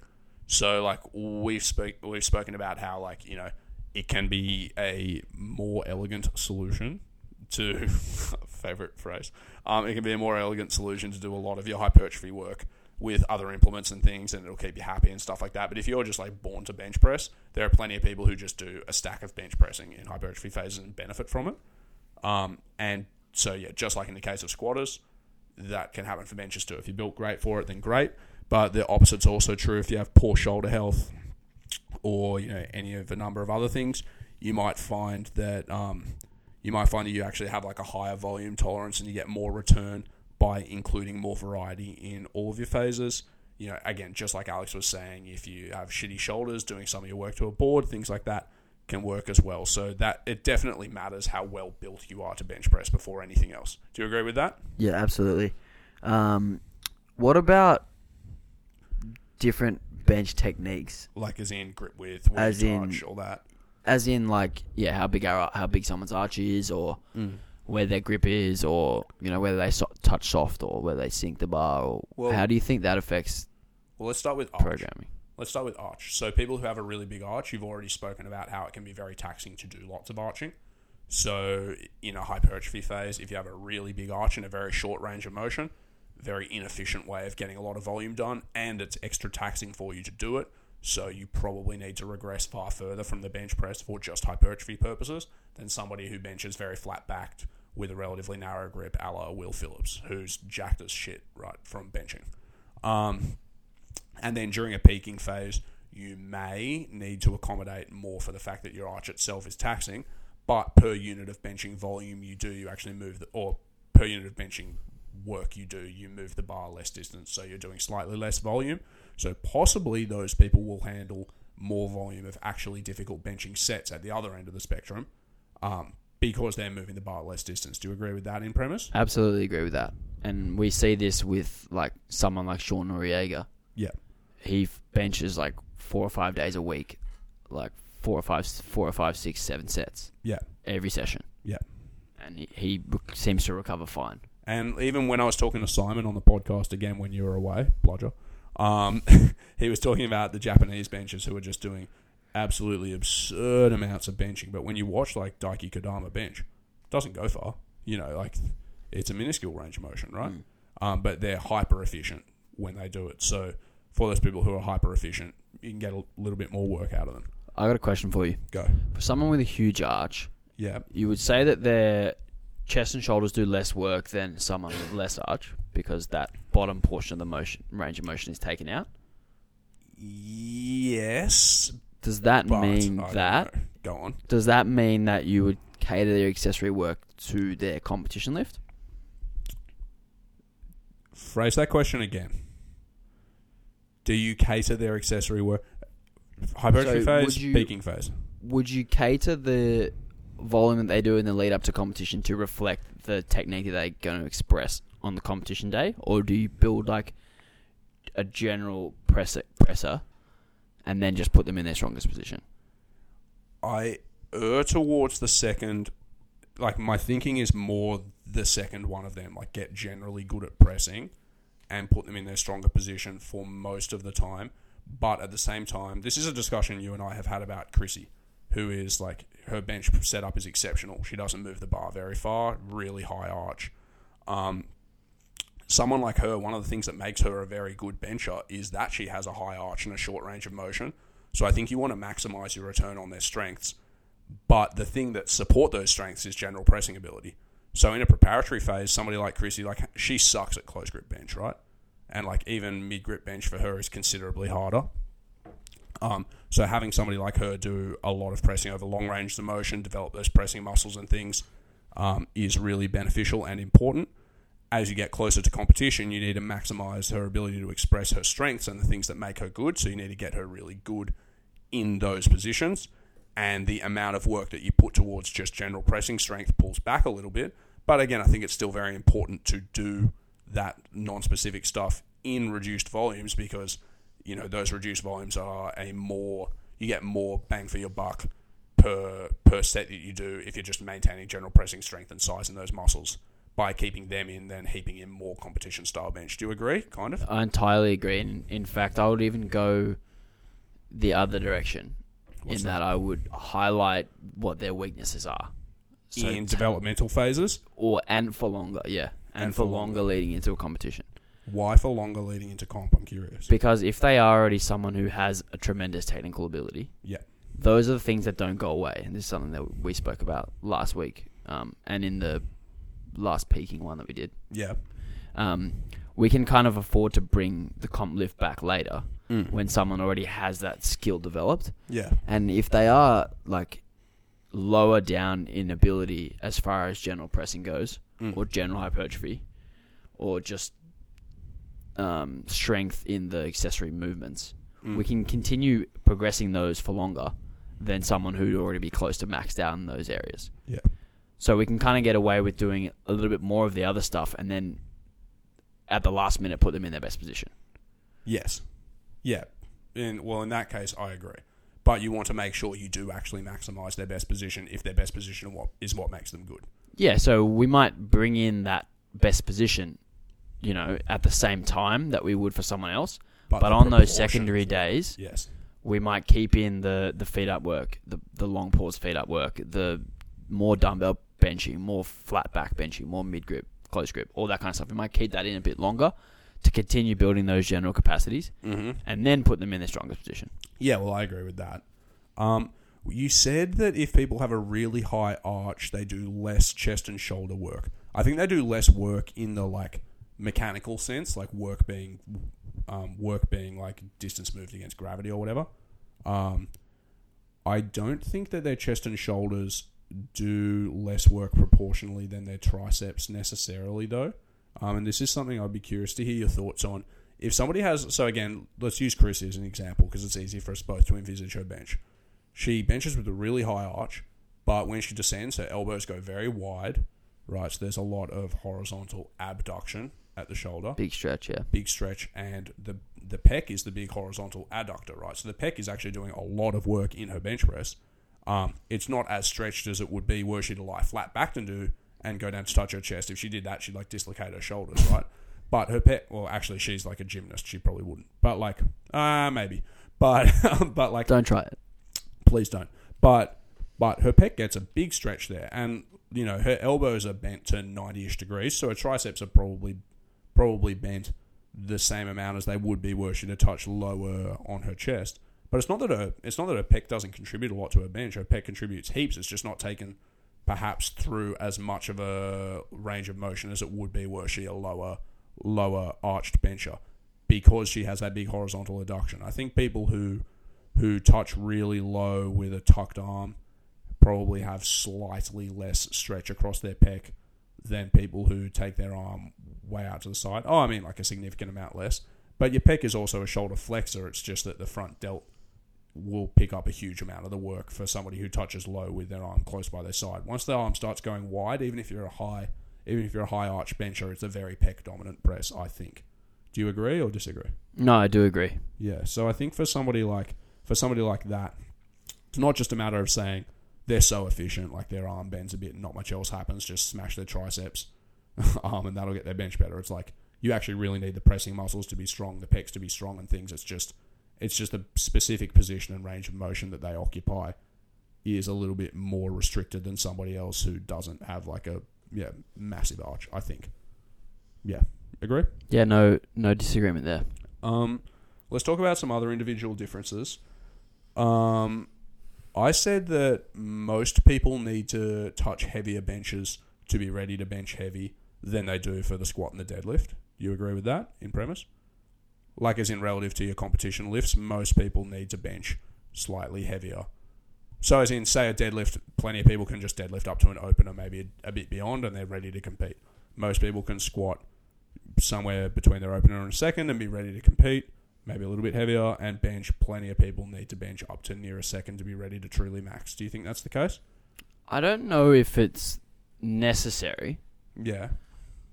But I also haven't tried holding bench back and seeing how it went. Yeah. I've almost just done it because that was kind of commonplace in programming. Well, why don't I say it another way? A little bit harder. Why don't I say it another way and see if we can agree on this? Because bench and I still haven't figured out why. Because bench is a bit less taxing than the squat and deadlift, the cost of going heavier Yes. prior to comp is a little bit lower. That's true. And that's usually useful information and often useful preparation. Yeah. Whether it's necessary, you're right. I don't actually know. Yeah, the coach is able to push it a little bit further because we know that we're not going to provide unnecessary fatigue. And we can get away with doing a little bit extra. Yeah. And we're going to get a nice gauge of what the lifter might be capable of. Yeah. More than if we were to do the same thing with the deadlift, more particularly the deadlift, but also the squat. So, yeah, I think just because you can get away with doing more doesn't necessarily mean you should get away with doing more. But then again, like, why not? Yeah. If the risk is only small. Yeah, exactly. YOLO. So yeah. Here's where there's an individual difference I've observed. I'm not entirely sure why. Some people can't do anywhere near as much heavy work under fatigue as others. Actually, I have plenty of suspicions why. But let's consider Tim, who I was training this morning. He's close to a 120 bencher. T-Boogie. Tim Fleming, who every time he comes into lift now will have a new nickname. T-Ball. T-Ball. T-Bone. T-Pain. T-Bang. T-Bang? Is that what you just said? That's funny. He's a close to 120 bencher, right? But he absolutely can't hack many difficult sets at all. Like, as in, he'll do a single or two in the 105 to 110 range, and then triples at much above, like 90, he can't do more than a few sets of, and he just goes to crap. And for a 120 bencher, that shouldn't be that hard, right? Whereas is that the case for his squat and deadlift as well? Or is it bench specific? Well, his deadlift, I've never made him do much difficult, so I can't say. For his squat, that is the case. Anything above about 80%, his ability to do it drops off pretty rapidly. So maybe that's just an individual thing, not like a bench specific thing. But for his bench, it's more pronounced. And I think in the case of his bench, it's because his shoulder stability is not good, but I'm not certain. But I've seen similar things with other people, and I've seen almost the extremes at the other end, where some people are able to do quite a lot of work, quite close to what their max is, but then they just can't bench much heavier than the point at which they can do a lot of work. So there seems to be some big variance in how much work people can tolerate there. Have you seen that? Yes, definitely, but I don't know why. I said I had a couple of inklings. One of mine is to do with shoulder stability. So people with bad shoulder stability are just going to fatigue and not be able to handle as much work because they're inefficient at doing it, right? You say that, but like then I look at someone like Potts, who's terribly unstable in his shoulders. Shout out Aiden for being unstable. He can hack more volume than anyone I've ever seen on bench. Well, I don't know why, but I was thinking it might be an interplay between that, the range of motion that people press over, maybe. I do think that's something that I've noticed more than anything else, is that the greater range someone goes through, the less they can hack. Yeah, well, that just kind of makes sense. Yeah, of course. But then also there might be something to do with how taxing your setup is for you individually as well, maybe. And I say maybe because I just don't know. But maybe there's like some confluence of those few things. But I've certainly observed the difference, so it's worth kind of noting. Yeah, I think on that point, if your setup is taking away from your lift, then your setup's shit and you need to fix your setup. Yeah, sure. But like it might not take away from your lift in the moment, but like you might not want to do it 10 times either. A full setup, you know? Yeah. Yeah, you don't think so? I guess. Have you seen that guy who everybody was pissed off at him and memeing him on the internet for benching like 2 centimeters? He did that amazing record. He was like a 60-something kilo. Oh, dude. Berglund. Is that his name? Yeah, Eddie Berglund. Yeah. Guarantee that guy doesn't want to do that 45 times. His bench setup's really fast. This the guy who's literally like basically a V on the bench, right? The Swedish guy. Yeah. Yeah. His setup's really fast. Yeah, he grabs a bar and like pulls his chest up and then takes the bar out pretty much straight away. That's whack ass. It's super quick. Well, I would think it would be very hard to assume that position a lot. Yeah, but it doesn't take him a long time to get there. It doesn't look like he loses a lot of energy getting there. I'm not saying it's laborious to do it. I'm saying it's got to be harder to arch your back a lot than just lie down on a bench. Yeah. Yeah. So, there.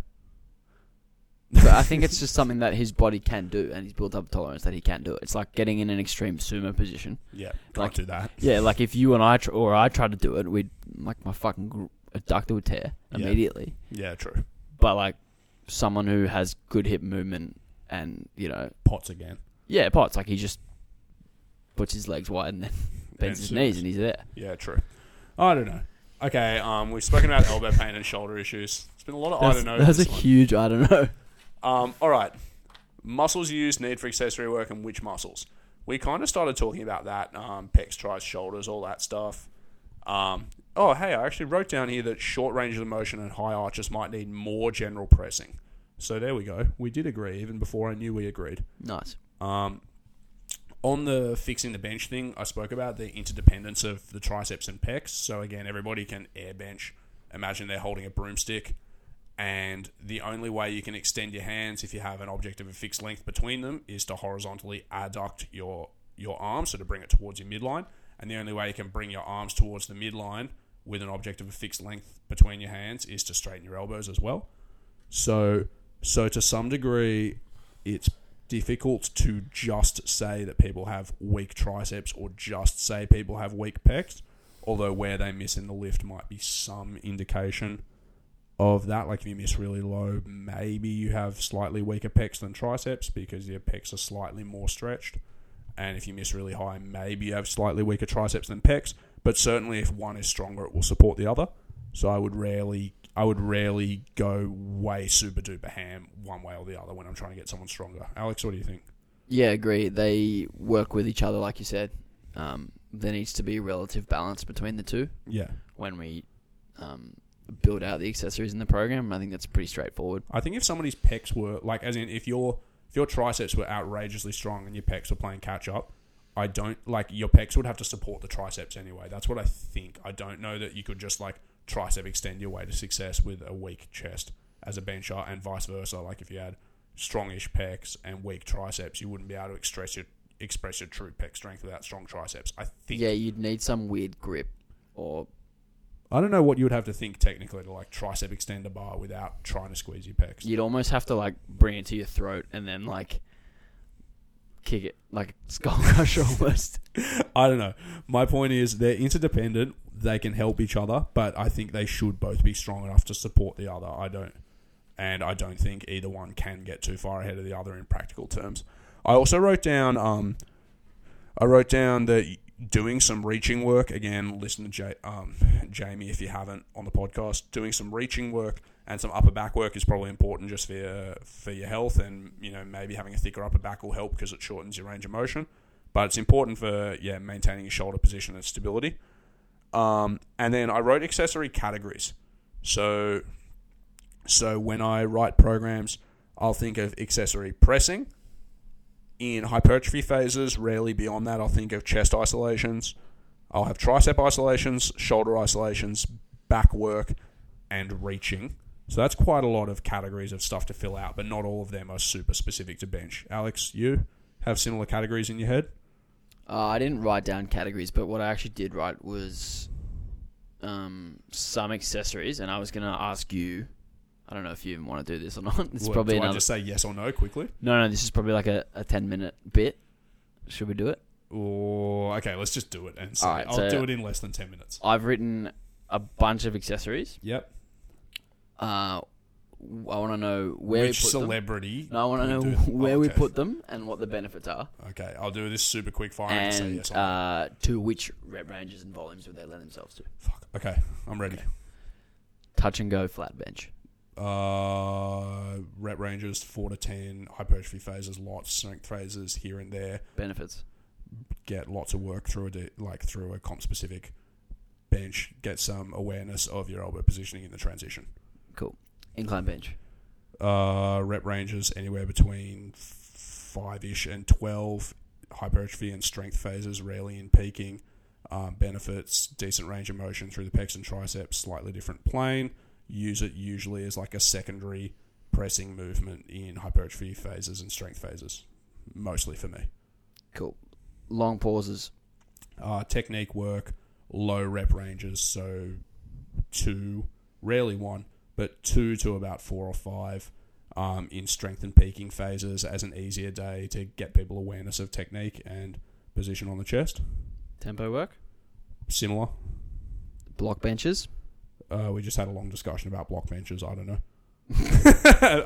No, realistically, sometimes as a way of getting in some extra pressing and tricep work in hypertrophy phases. For the strength phases and peaking phase stuff, still not entirely sure, but we just spoke about it. Dumbbell work.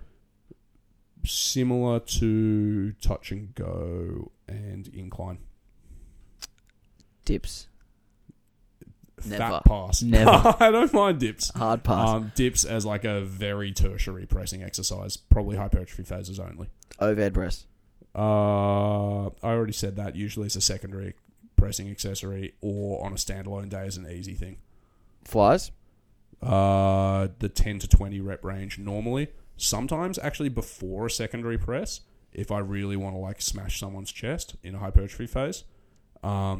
Not often in a strength phase, and I almost never, I should say, do more than 2 sets in a day of flies for people who are training for powerlifting. Tricep work. Tricep work, 3 sets of 6 to 20. All the time. Pretty much all the time. Yeah. Mad. Okay, that was so much quicker than 10 minutes. I'm stoked on that. Q&A. Right, let's take a break. No. Interference and synergy, then quick break, then Q&A. Okay. There's not much to say on this. So, how much interference or synergy with the other lifts is there in the bench press? How does this influence programming decisions, and what individual factors contribute to this? I'm going to take this away while Alex tries to have a little sneaky wee. Okay, so we spoke on the squat podcast about how the squat can interfere with the bench press. So for some people, assuming a low bar position can smash your shoulders around a little bit, smash your elbows around a little bit, and also the postural fatigue, particularly for people who have a big arch, can interfere a little bit. So I like to couple my hardest benching days with my easiest squat days. Alex likes to couple his hardest benching days with an easy deadlift day. So he'll go hard bench first, so you're most fresh for it, and then do some easy deadlifts after. Because my weekly layout tends to be a bit different to him, I do it differently. But either way, it's worth noting that there can be some interference there. The other thing to think about is just that the wear and tear on your elbows and shoulders from the low bar squat can begin to impede the amount of bench volume that you can do over the entire week. So it can sometimes be good for your bench training for you to accommodate that with your squats if you're one of those people by doing some safety bar squatting. Even if the issues with your elbows and shoulders aren't interfering with your squat, sometimes it's worth thinking about how they interfere with your bench. Rarely doing a big arch. Do you think this is true, Alex? Rarely doing a big arch can make subsequently deadlifting harder for people. I said rarely because I think I've only had that complaint once or twice ever. I don't think the arch itself has provides any stress that would take away from the deadlift. But I do think, and I have found that the constant extension and pulling your shoulder blades back and trying to pull your chest up to the bar, can like create some DOMs in the mid back, which can affect squatting and deadlifting. But again, it's not because of the arch; it's because of like all that tension and you're kind of like rowing. It's almost like you're doing rows. Remember when we spoke to Nathan Baxter and he said he used to get a massive lower back pump benching? Did he say lower back or upper back? Lower back. Oh. And he was like he was surprised that other people were complaining about getting sore in different places, and he said that that's where he really felt it. No? I feel the most DOMs from bench, like doing competition bench, in my mid back. That's interesting. Mid and upper back. I just feel pain in the front of my shoulders. Nice. Nice.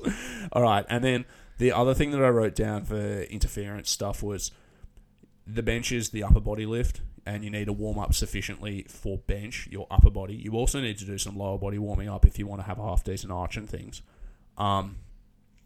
But when you pair bench press with one of the lower body lifts, which normally you have to just to get your training in a reasonable number of sessions, it becomes a little bit time efficient. So where it's less important, so particularly in hypertrophy phases and things, sometimes it can be really nice to just have days that are upper body only. So you can do your bench warm up, or whatever warming up you need to do to bench well for your hypertrophy work, and then just go and jam out and do some other stuff, and you can suddenly get it done in 45 to 60 minutes instead of a much longer session. Yeah, and also when we do those hypertrophy blocks, we're going to be away from the comp lift, so it's going to require less warming up. Yeah. You don't have to do all the leg stuff to get your arches going if you're doing feet up bench. Yeah. Um, Which is such a godsend. I reckon... And also less warm-up sets to actually get to your working sets. Yeah, it's just like, it just makes training much more time efficient. So it's Yep. nice to accommodate that in your planning. Yep. Yeah, that's all I really had to say. Now do you want to take that break? No, I had my break already. Well, I need a break now, if you know what I mean.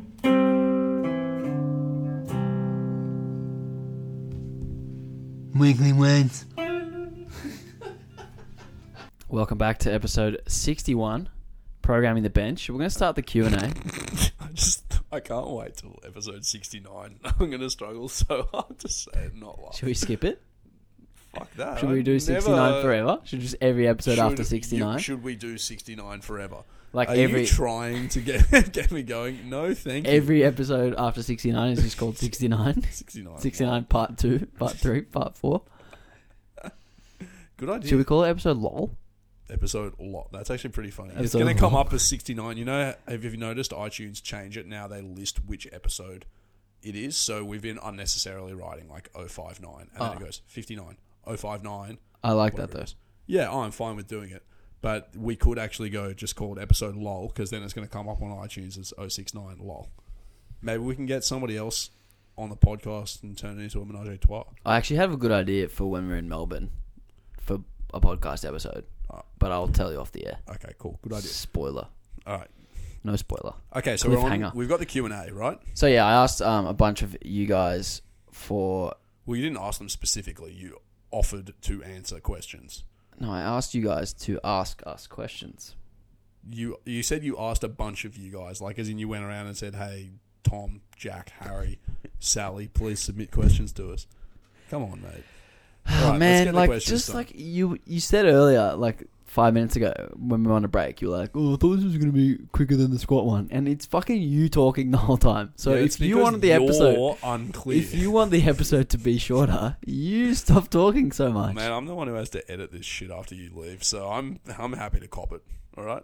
It's not like you go through and listen to the whole thing. No, You thank literally Christ. click on the I'm beginning. not listening and to this one at all. I can tell you that. click much. on the beginning and you check the sounds right. You click on the end. Yep, cool.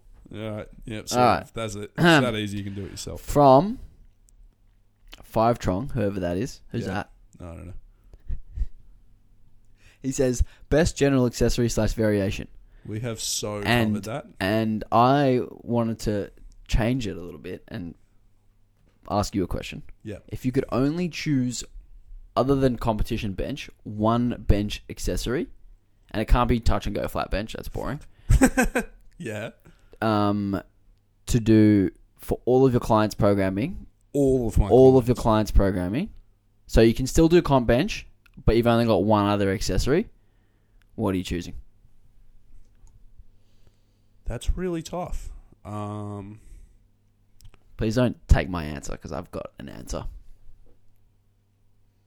If I have anticipated your answer, I'll tell you after why I think it's not close grip.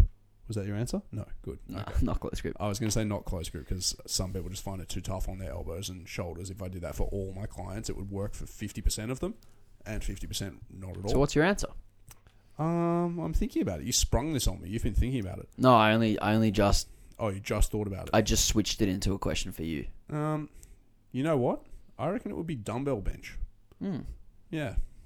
And I don't love that answer, but I'm going to say dumbbell bench. What's yours? I was going to say feet up pause bench. Actually, that's a really good one. I didn't think of that. Feet up, feet up pause is better than dumbbell, but I'm going to stick with dumbbell. Nice. Yeah. I don't love it, but I'm going to stick with it. All right. All right. Question from Yeah. Victor the Dictator. Victor the Dictator. Shout out. Dicky That's so Vicky. good. Dicky V. Yeah. Oh, man. Dicky V. Yeah, go on. He says, do you believe there is merit in unstructured benching purely aimed to perfect the skill with the assumption that X is recovering, e.g. Jap bench is treating a bench like a golf swing? So this is a reference to what Simon said on the podcast. I'm not sold on the idea. I don't think the bench is that different, like in principle, from the squat and the deadlift. And pretty much no one talks about being like, oh, people have said this about the squat, but like nobody says, I'm just gonna like do a fuck ton of deadlifts that are really easy forever because deadlifting's a skill. So I'm not entirely sold on the idea, but there's probably a bit of merit to it because the bench is more technically complex than the other ones. There's probably some merit to having a lot of stuff that is easy. Alex and I already do that in the program, and getting through a reasonable volume of work that is practice. But just doing a metric fuck ton of really, really easy bench, I don't think that's that great of an idea. And I also do think that the demands of heavy, slow, hard lifting are different from stuff that's just super easy and light. So not really. Alex? Yeah, I agree. I think like if you look at a basketball jump shot or a golf swing, the way that you shoot a golf swing is the same. Sorry, the way that you shoot a basketball when you practice shooting a basketball is at the same speed how you shoot a basketball in a game. Yeah. Versus in a powerlifting competition, if you do bench at 60 kilos and you bench 150 kilos, it's going to be a different speed in a competition than it is to training. Yeah. So I don't know if there's that much merit to just willy-nilly adding a bunch of really light bench. Yeah. And also, by the same token, that is going to be more fatiguing than swinging a golf club or shooting a basketball because there's no load. The load's a basketball or a golf swing. A golf club, it's like super duper light. Yeah, it's not a loaded essentially that's purely a technical demand. That entire sport or that entire skill is technique. Yeah. Versus the strength and the other adaptations that we need to be a good bench presser. I don't think you can just like reduce it down to just that. That said, little caveat, a couple of my clients since that episode have started doing more bench warm-ups, and that's helped. Doing a bunch more reps with the bar, a bunch of reps with 40, a bunch of reps with 60 and things, working up to 110 or whatever. That to them has been helpful. But I don't think that's helpful necessarily because of skill practice. It's helpful because of skill practice in the moment. Like it gets them warmed up well, gets them aware of what's happening technically. And it also makes them start with lighter load increments. This is something I've been guilty of. Like if your first squat warm-up is 70 kilos and you're a 250 kilo squatter, that's just under 30%, right? Whereas if your first bench warm-up is 60 kilos and you're a 140 kilo bencher, it's about 40, yeah. Yeah, that's about 40. And then each subsequent jump you make is proportionally similar. But like you've already started slightly heavier. So there's probably something to be said for doing more work on the way up for a lot of people than that they do. But I don't think it's because of skill. Alex? Yeah, I agree with that. I think I don't know if there's any more to add to that. Yeah. No, I'm happy with that answer.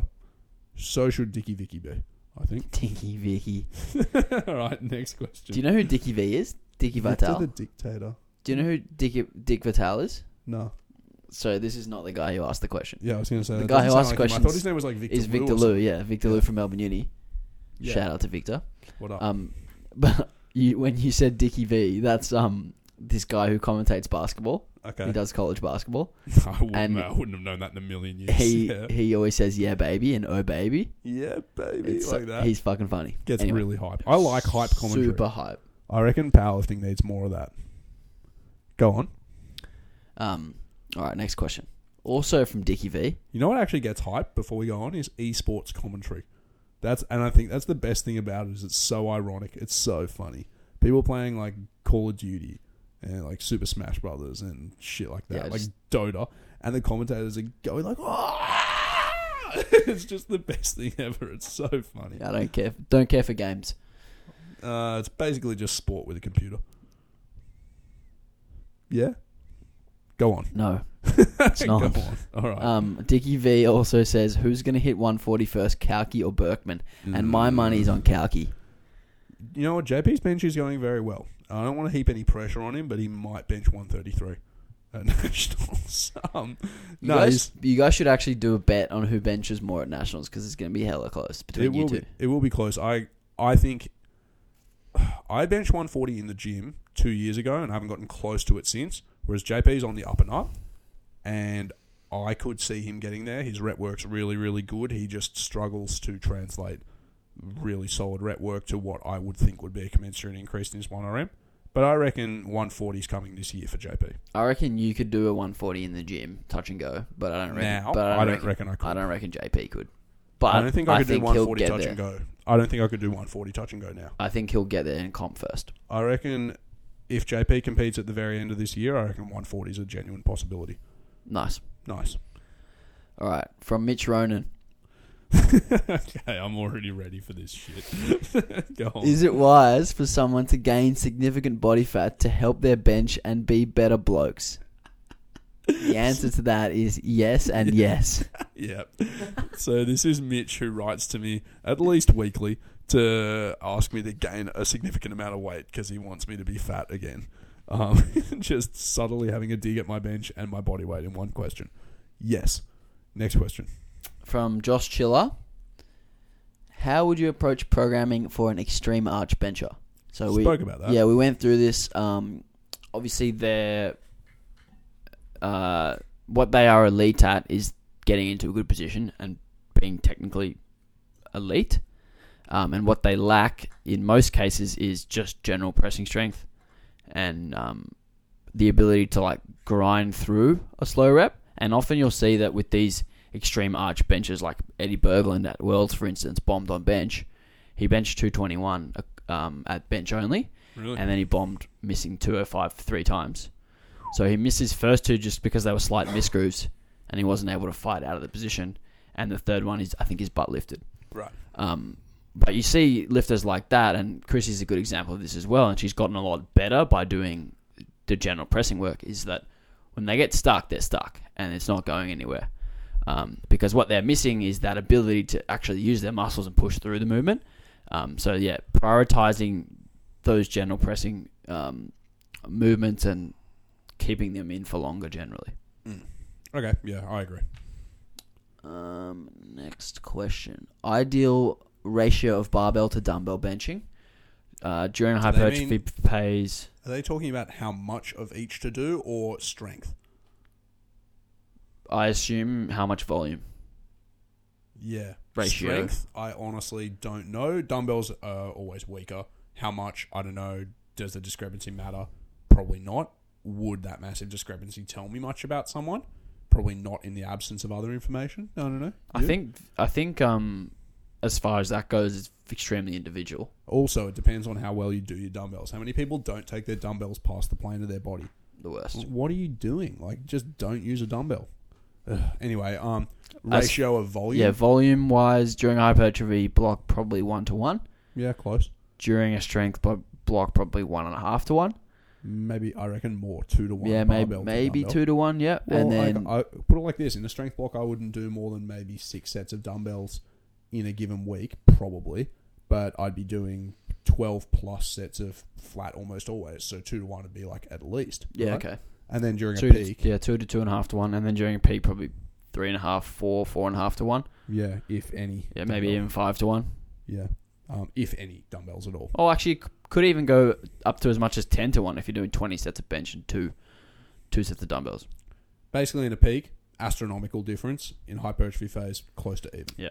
Yeah, I agree with that. Steph Catter says, at Anthony Krisner is a champ at programming bench, especially for girls. Shout out Anthony Krisner. Maybe we should do a programming the bench for girls episode. Feed Anthony Krisner. We're really squeezing all the juice out of this lemon. Sure. We're running out of ideas. Yeah, all right.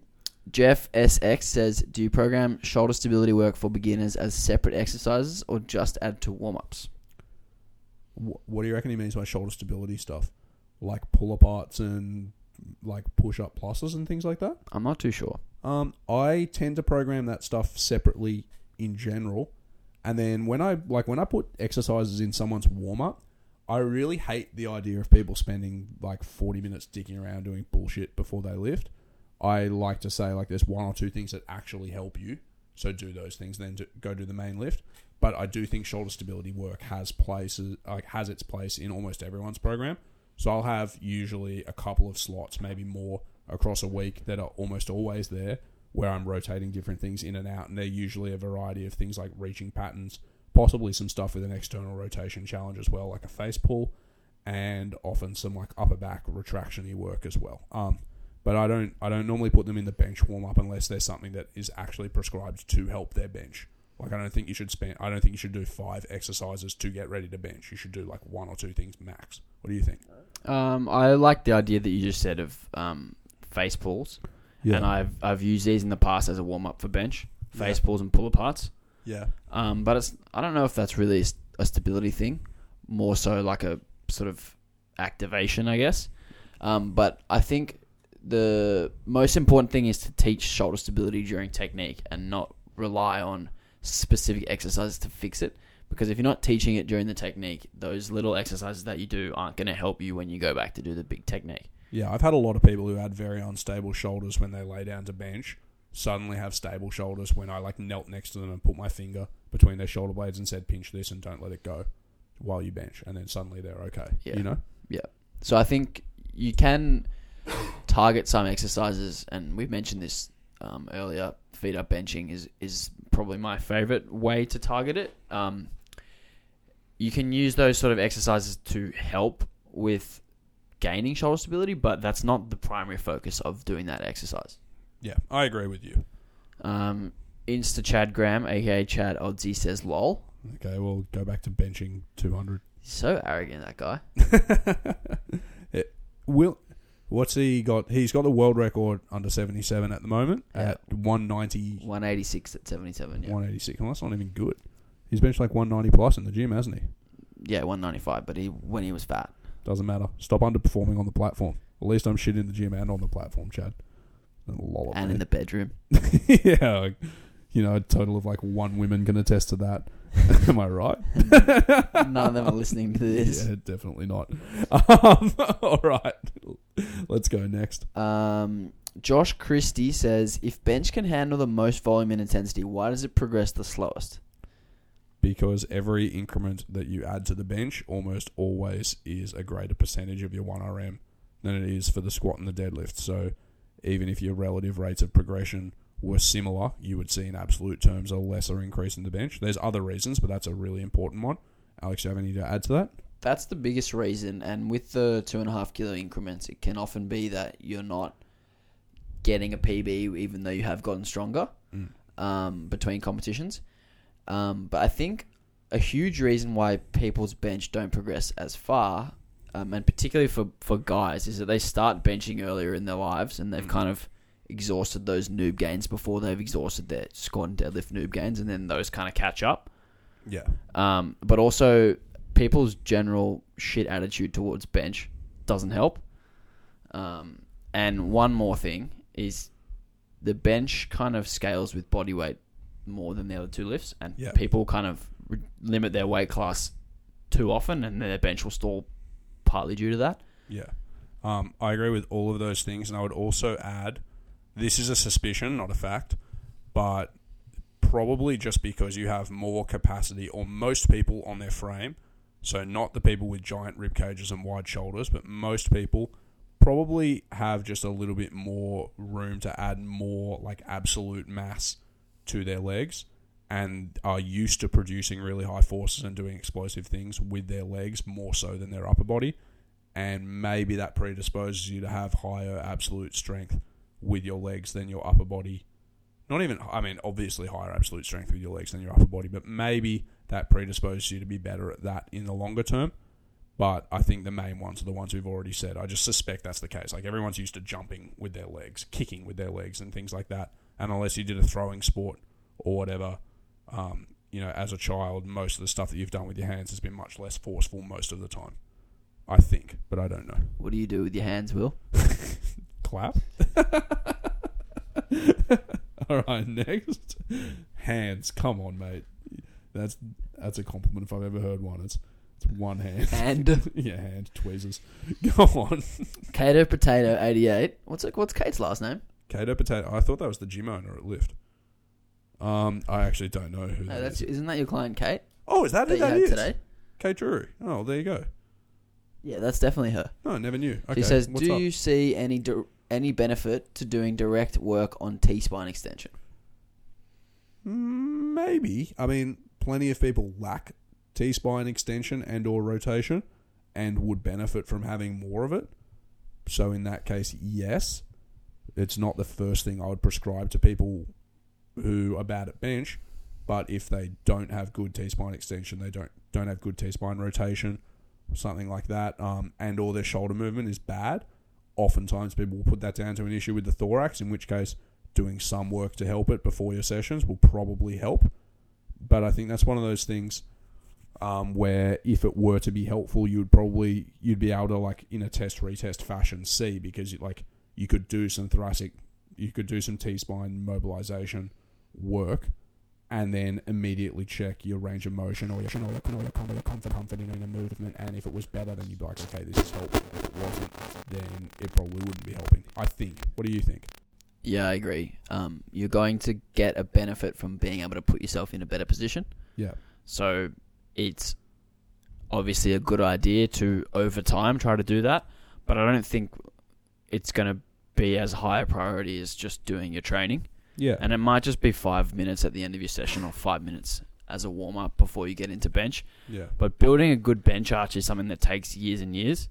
It's not something that's going to happen overnight unless you have like just a ridiculously flexible back, or you've done gymnastics in the past, or you've done like pole dancing or something like that. So I think being really, really patient with building your arch over time is probably the best way to go about it. Yeah, I'd be interested what you thought of this. I don't really think that the only thing that contributes to a good bench arch at all is just your T-spine mobility. Like, you need to have good hip and ankle mobility, but you also need good technique in assuming the arch and maintaining it when you bring the bar out. You need to actually have some congruency between your scapula and your spine. Like, you need to do a whole lot of other stuff, not just the T-spine. So it's a bit narrow-minded to say that's the only thing to address.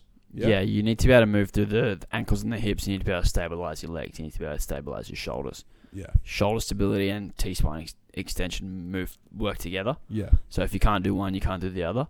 So again, like, it's the full package. You wouldn't isolate that unless that was like truly terrible and the rest was fine. Yeah, I agree. That. Next. Last one. These are good questions. I'm surprised how good they are. From Noel. Do you remember Noel, weightlifter who used to train at Lift? Filipino guy? Oh. I don't know his last name. Anyway, good bloke. He says, linear progression is very hard help. True. Help. Okay, start I need lighter. somebody. Help. Start. Not just anybody. You know that song by the Beatles? Help. Na, na, na. Help. When I was young, so much younger than before. I don't really know how it goes past that. If anyone's still listening, send Will a DM saying Please never sing. Purple Dragon. No one's going to do Aiden didn't send me one saying Purple Dragon because he obviously wasn't submit listening. a fucking question if you're not going to listen? Yeah, come on, Aiden. He's definitely not listening now again, so if fuck anyone's him. listening, message Aiden Prosser, Purple Dragon, on Instagram. That'd be so funny. Imagine if you got like 100 DMs. That would be great. Everyone message Aiden Pro. I think it's Aiden Pro underscore. Yeah, it is Aiden Pro. Hang on, I'm going to get the exact thing. Linear progression is hard help. Yeah, Aiden Pro underscore. Message him on Instagram saying Purple Dragon. Okay, you were going to answer the question properly. Yeah, I was. Linear progression can be really hard because I think most people start too heavy. If you're starting with, like, I think the best way to look at it is start with sets of 10, do 3 weeks of 10s, and then go to 8s, and do 3 weeks of 8s, and then go to 6s, and then go to 4s. And that's 12 weeks, and you should be able to add 2.5 kilos every week if you start in the right, at the right load. So if you start with 10s at, say, 65%, and you finish with 4s at 85%, you should be fine. Yeah. And then you can start your 10s again 12 weeks later, 5 or 7.5 kilos heavier than you started last time, and then you'll be able to repeat the same thing. I think that, but I also think it's a bit like what I said before, where every increment of load that you add is likely to be more for your bench than it is for the other things. Yeah. So that's worth considering. I also think that in the context of what I just said about the increments of load, you need to remember that your like progressive overload isn't just like, it's not the thing that makes you better per se. It's an indication that your prior training has worked. And so for you to do the same training session with heavier loads for bench, you need to have improved by, whatever it is, 2.5 kilos. Say you have 2.5 kilo load increments available, which represents a greater relative magnitude of improvement than it does for the squat, right? So you need to get a decent amount of area under the curve in your training. Like, you need to just spend some time, do a number of sessions before you're going to see that magnitude of improvement. And so probably resisting the urge to take your training from moderate to extremely hard really quickly will net you some benefit, because provided that your training is stimulative, you are accruing gains just by doing it without necessarily adding a huge amount of difficulty all the time. Like, you need to actually give yourself enough time to improve from the training that you do before you then impose a greater level of difficulty. And if you start heaping on the difficulty much, much faster than your rate of improvement, then you run into a wall. And that's why you think that linear progression is hard, is because the increment of difficulty in your training is probably greater than your increment of improvement. And so either having long cycles, like Alex said, where you start easy before you intersect with hard stuff, or being willing to back cycle, or being willing to just do the same loads for a while, or have like a threshold of RPE or volume or something per session before you add weight. Any of those things will help you, provided that the training itself is hard enough to get you better, because it's just going to slow down the rate at which you make things difficult until you've actually done enough to get better enough to be able to add more load and still do a similar amount of work. Does that make sense? Yeah. Yeah, absolutely. And if you're trying to progress your bench press at the same rate that you are your squat or your deadlift, you're going to run out of room very quickly. Big time. So if you try and add 5 kilos to the bar every week on bench, by week 5 or week 6, it's gonna be some hard sets. Whereas if you do that for squat or deadlift, you'll probably be okay. Yeah. So I guess when you take jumps in load each week, try to think of it as a percentage jump versus a load jump. Mm-hmm. Yeah. So you might add 2.5% per week to your squat, your bench, and your deadlift, and that has to be of your squat, your bench, your deadlift max, not just 2.5 kilos. Yeah. And then the final thing I would add to my prior point is, if like on the spectrum of exercises, there's things like the squat and the deadlift. Are you on the spectrum, Will? I'm way off the spectrum. If you you've got the things like the squat and the deadlift where you're like, okay, sweet, I'm just going to add some load because I did this last time, and that's enough to see you progressing for quite a long time on them before you add much complexity to your planning. Then at the very far end, you've got things like external rotations and lateral raises, where like the first time you ever do an external rotation, you might use a 2 kilo or 3 kilo dumbbell, and you'll be a long time before you go from a 3 to a 4. Or like lateral raises, very few people do lateral raises well with more than 12 kilos, 15 kilos. Like, you're a monster if you do 15 kilo lateral raises well, right? Which means that when people want to add stimulus there, they think of things other than just whacking on more load all the time. They get some more sets in. They do a couple of more do more sets per week or more sets per session. They add some reps here and there. They do stuff like that, take some sets closer to failure before they add load, so that they're still able to increase difficulty a little bit commensurately with their improvements in ability, because they know that the amount of weight they add is a really significant change in the stress. Your bench sits somewhere in the middle of them, but it's a little bit more towards the lateral raise end of the spectrum, probably than your squat and deadlift. So sometimes you do just need a little bit more complexity in planning of progression, so that you can actually sustain improvements week to week. Not full lateral raise level triple progression, but like just being willing to put the brakes on and find another way to add difficulty instead of load can be helpful. Yeah, and the other thing we could do is change the exercise. Yeah, big time. So start off with something that we need to train light, and then gradually build into stuff where we can handle a bit more load. Yeah. So a simple way to think about this might be, you might go feet up, touch and go, then feet up, pause, then regular touch and go, and then regular pause. Yeah, and by the time you've done that whole progression, you've had enough exposure to productive training that when you start actually getting back to the competition variation, the gains that you have accrued previously are the things that allow you to surpass your previous bests. It's not that you add 5 kilos in week 3 of that progression that means you hit a 5 kilo PB in week 4. It's that you did however many 15 weeks or whatever of training that was productive beforehand. That's what you got to remember. Agreed. That's all I've got to say. Yeah, let's wrap this up because it's been a while. All right. Peace out. We'll record with Mike on Friday and talk to you next week. Laters.